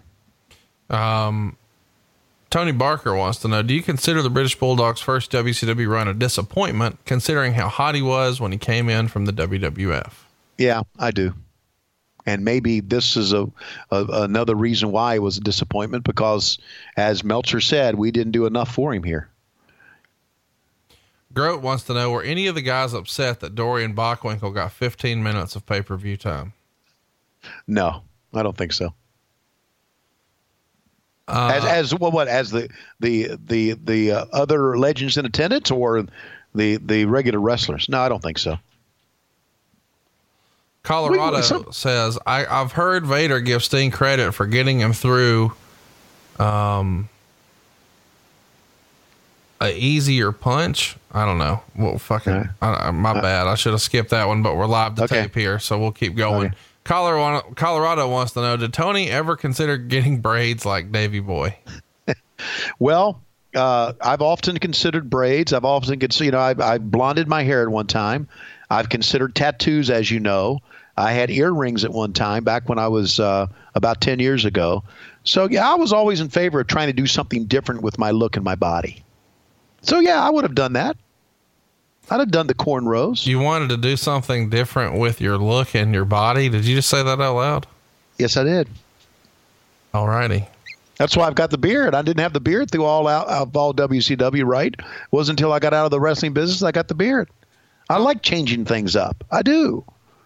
Tom wants to know if you ever met Lou Thez and what he was like. Just shook his hand and bowed to him, so to speak. I mean, he was a nice man, okay? You say that very kind of polite. jokingly, but I guess we should remind everybody, because I think a lot of people probably lost this. Lou Thez was world champion for 10 years, 3 months, and 9 days. Yeah. He's got a move named after him. Who else does? That's some shit, is it not? 10 years as champion? Yeah. Absolutely. So, yeah, I mean, I kind of bowed to him like, nodded, not really bowed like they do in Japan. But nodded, and it was quite a moment to be able to shake his hand. Sure, why not? Yeah, I never met Lou. Would have been cool. I feel like I met everybody else. Is there anybody that you would have liked to have met you never got a chance to? Wow. No, I got to meet Jimmy Snuka, which I thought was pretty cool because Snuka was wrestling back in. Mid-Atlantic Championship Wrestling when I've got to go back. I got to meet Dick Murdoch, got to meet Harley Race. I can't think of anybody that I didn't get to meet. I thought it was pretty cool that I met Greg Gagne until I got to meet him. No, I'm kidding. I was going to say, I was hoping for a story there. No, Greg was okay. Greg was a good guy. He was very opinionated. And of course, he worked for us here at that time. Joe wants to know, what makes you go to sleep faster? A Dory Funk Jr. match or the J.J. Dillon podcast? The J.J. Dillon podcast is the best remedy when you can't go to sleep. What's funny is, I think a lot of people listen to us sort of bust balls on here, and they think that we really hate JJ. I feel like we should remind everybody that JJ is going to be at StarCast, and he and Animals podcast, the Oh What a Rush pod, they're both going to be covering the War Games retrospective, which is going to have Tully Blanchard, Lex Luger, Road Warrior Animal, and JJ Dillon talking about those War Games matches. They might even do like a watch along thing like we're doing here, Tony, with an old War Games match. That's fun stuff. That's not NyQuil. No, that's good stuff. We have a lot of fun with JJ. And why would we rip on a guy with a minute bucket full of nuts? Well, I mean, to me, I wish I had those. Really? Yeah. Next time you're over, here's what I'd like to do. Okay. I'll stretch my sack out all the way and then sort of give you like a skin mask, and you can say, "Hello, Clarice." Your thoughts? Okay. And here's what I want you to do. I want you to get a potted meat can and empty that, and my nuts will fit into a potted meat can. What are we doing right now? I don't know. I'm just following your lead. Okay. Ricky Morton's mullet wants to know, why not have Sting wrestle Rude, Orndorff, or literally any fan in the building instead of the Prisoner? People are really mad about Nails here. I didn't hate it that much. You got to go at the spur of the moment, man. It's easy to sit back, and I'm not Who's the question from? Ricky Morton's mullet. Okay. Well, hey, I know who he is, or I've seen him before. It's easy to sit back and criticize this and say it was bullshit. But again, unless you're working in it behind the scenes, it's got to happen quickly. You just got to kind of go with it. Let's talk about, and this is one of my favorite things I noticed in this show when I watched it back. And I don't know that we've talked about it this much, but some of the fans asked, including Ricky Morton's mullet. I love this ramp. The ramp is so much cooler to me, this walkway all the way to the ring. Don't you prefer that long platform to the ring as opposed to just the traditional, Nitro ramp? You like the Nitro ramp better? Yeah. I think this adds such a different level, such a different element, because you can thrill people over and do more bumps. I like it a lot more. And I agree with that. I agree that you can do a lot more bumps over with it and everything. And not only that, I I also agree that it elevates the guys. They're stars. You put them up and everybody can see them. Look at that pickup by Davey Boy Smith, man. Think that it didn't take a strong guy to pick Vader up like that, even though he's on his back? Fucking deadlift shit right there, man. Wow. Let me ask you this. What's the reason? This is from Mike. Why does Tony go by his middle name instead of his actual first name, Noah? Okay. When I was younger, there was nobody else named Noah. It's kind of fashionable now to name your kid Noah. I've seen a lot of Noahs, a lot of young kids. I've met a lot of young kids who go by the name of Noah. But back then it was not, and I kind of got teased about it. So it always was Tony. And my grandfather's name was Antonio. So they kind of called me Tony and a nod to my grandfather. And I remember back, Grace Ramsey, who was our chorus teacher back at Buffalo Gap High School. I mean, I knew Mrs. Ramsey forever. And so she was calling roll that one day when I was in like the 9th grade or in the 10th grade. And she said, Noah Shivani. And she knew I was Tony. And everybody laughed out loud. Hey, Noah, where's your ark? Shit like that. So I was just called Tony. But now Noah's pretty cool. Why not? My dad was Noah. So we've seen a DQ finish here. Give everybody your timestamp. All right, rolling back in the ring right now. 22, 44, 21, 22, 23, 24. Whoa, and here comes some guys out of the ring and Vader, man.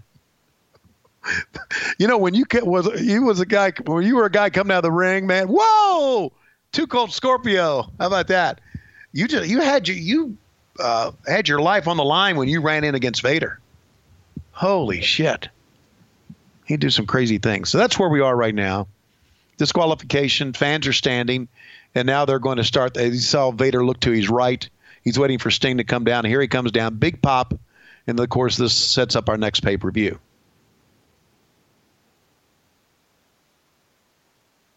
And the fans, okay, so we leave with this, and the fans are kind of into it, right? Yeah, lame finish. I agree. But the fans are into it. Yeah. Look at them standing. They're cheering. They were, and now Vader walks away. Wow. Badass son of a bitch he was, man. And they were stinging. This I didn't get. I mean, I would have, those guys coming to the ring would be for if Davey Boy Smith won the title, right? But I didn't get that at the very end. So now we got to fill some time here. And now watch Eric. He's not happy about having to fill the time here. He's got Magnum TA with him, who was Dusty's assistant booker back then. And Eric keeps looking at the camera and trying to see, he's looking like to his right. When are we, and Magnum does one of his old Magnum TA promos, which he was very good at. But again, you can't control what the boys do. They're going to go home a little bit early. They go home a little bit early, and you got to fill what you got to fill. But it would have been better to go out with Sting and Vader, nose to nose, I think. But this is what it was. And this is the end of our great show. Hey, so, yeah, thumbs in the middle. But for me, because of Mad Dog Vachon and what he said, and because Stu Hart was still talking when Eric pulled the microphone away from him there, and because I got to meet some of the legends, one of the most memorable pay-per-views that I had been a part of, really. It was fucking not great, but there's a couple of really, really good matches on it. It's a weird time for WCW. This is easily the worst, production we've ever seen. Yeah. I mean, we're trying to fill time with fucking Gagne and Larry Zbyszko. It's like a family reunion down there. Yeah, I know it is. And it was good to see Vern and talk to him. And of course he stumbled through some things, but he's still Vern Gagne. And I've got to say, in 1993, if I'd have been Lois Shivani, I would have had sex with me. Because I'm looking awfully good here. So would you have, if you could go back. Don't even go into, I know you're going to go into something really, really fucking gross here. That's as far as I'm going to go with that. All right. Okay. I'm done when you are, motherfucker. Yeah. I'm just kind of. Do you know that I talked to that? I still got that tux. That thing. All right, that we got it. We got the tux, and we're gonna put it on fucking eBay soon. And wouldn't even go around a leg right now. We're gonna donate the funds to Stan Lane's halfway house for women who wouldn't go all the way. Not many in that halfway house, I can tell you. Virtual Runners, Alan Rogowski. Here I am. There goes Craig, Dan Bynum, Rob Wright, Neil Pruitt. Yeah, how about that? Yeah, Neil Pruitt. Some good people as we roll up on it. And then, of course, at the end, you'll see Annette Yoder in makeup, and Annette would eventually move on up in the ladder. A lot of it was hard work. Wes Benton, Rick Little, good guy. There's Darwin, Bill Tinsley. Sharon Sadello. Think of that name when you see the Hornswoggle blow up the boat. So there's our show, guys. Woo-hoo-hoo. Well, next Not week, bad. you know what's coming. And if I were you, I would be checking us out on Twitter. We're going to be announcing what the lineup is going to look like for June. And we're going to have that up for you this week at WHW Monday on Twitter. We've also got a major announcement coming in the next week or so about how you can get more involved with WHW. If you want more content, you want more from Tony Schiavone. We even had requests for, can you guys watch current shows? Well, stay tuned. You never know what's coming. But right now, Tony, it looks like it's about that time. It's about that time, and now it's time for another edition of Flair for the Gold. The Nature Boy Ric Flair coming out with Fifi the Maid and the special guest, Conrad Thompson. Conrad Thompson, ladies and gentlemen, who has become one of the great wrestling podcast promoters in the entire United States. Now he's talking with the Nature Boy. Oh, my God, from behind, it's Vince McMahon. It's Basil DeVito. They've got a chair. Down goes Conrad. And we're out of time. Promotional consideration paid for by the following. StarCast, the official convention partner of All In, coming to the Hyatt Regency Chicago beginning Thursday, August 30th. The event, like Conrad Thompson and Bruce Pritchard, is a sellout. LoisRules.com, home of the hottest t-shirts on ProWrestlingTees.com. BuyBoxOfGimmicks.com. Everything from baby onesies to koozies to coffee mugs. The official gimmick store of What Happened When, Something to Wrestle With, Bruce Pritchard, and 83 Weeks with Eric Bischoff. By Dave Silva, the El Guapo of Harlingen, Texas. By Lazy Ass Matt Kuhn. And that's all we need to say about that. And by the trio of Angry Old Fred, the Old Commentary Ninja, and Carl. These two fat guys, Schiavone and Conrad, will leave me alone. This is Old Commentary Ninja with wise proverb of day. Confucius say, virginity like balloon. One prick, all gone. Get it? One prick, all gone. Yes. This is What Happened When with Tony Schiavone. I like the way you talk.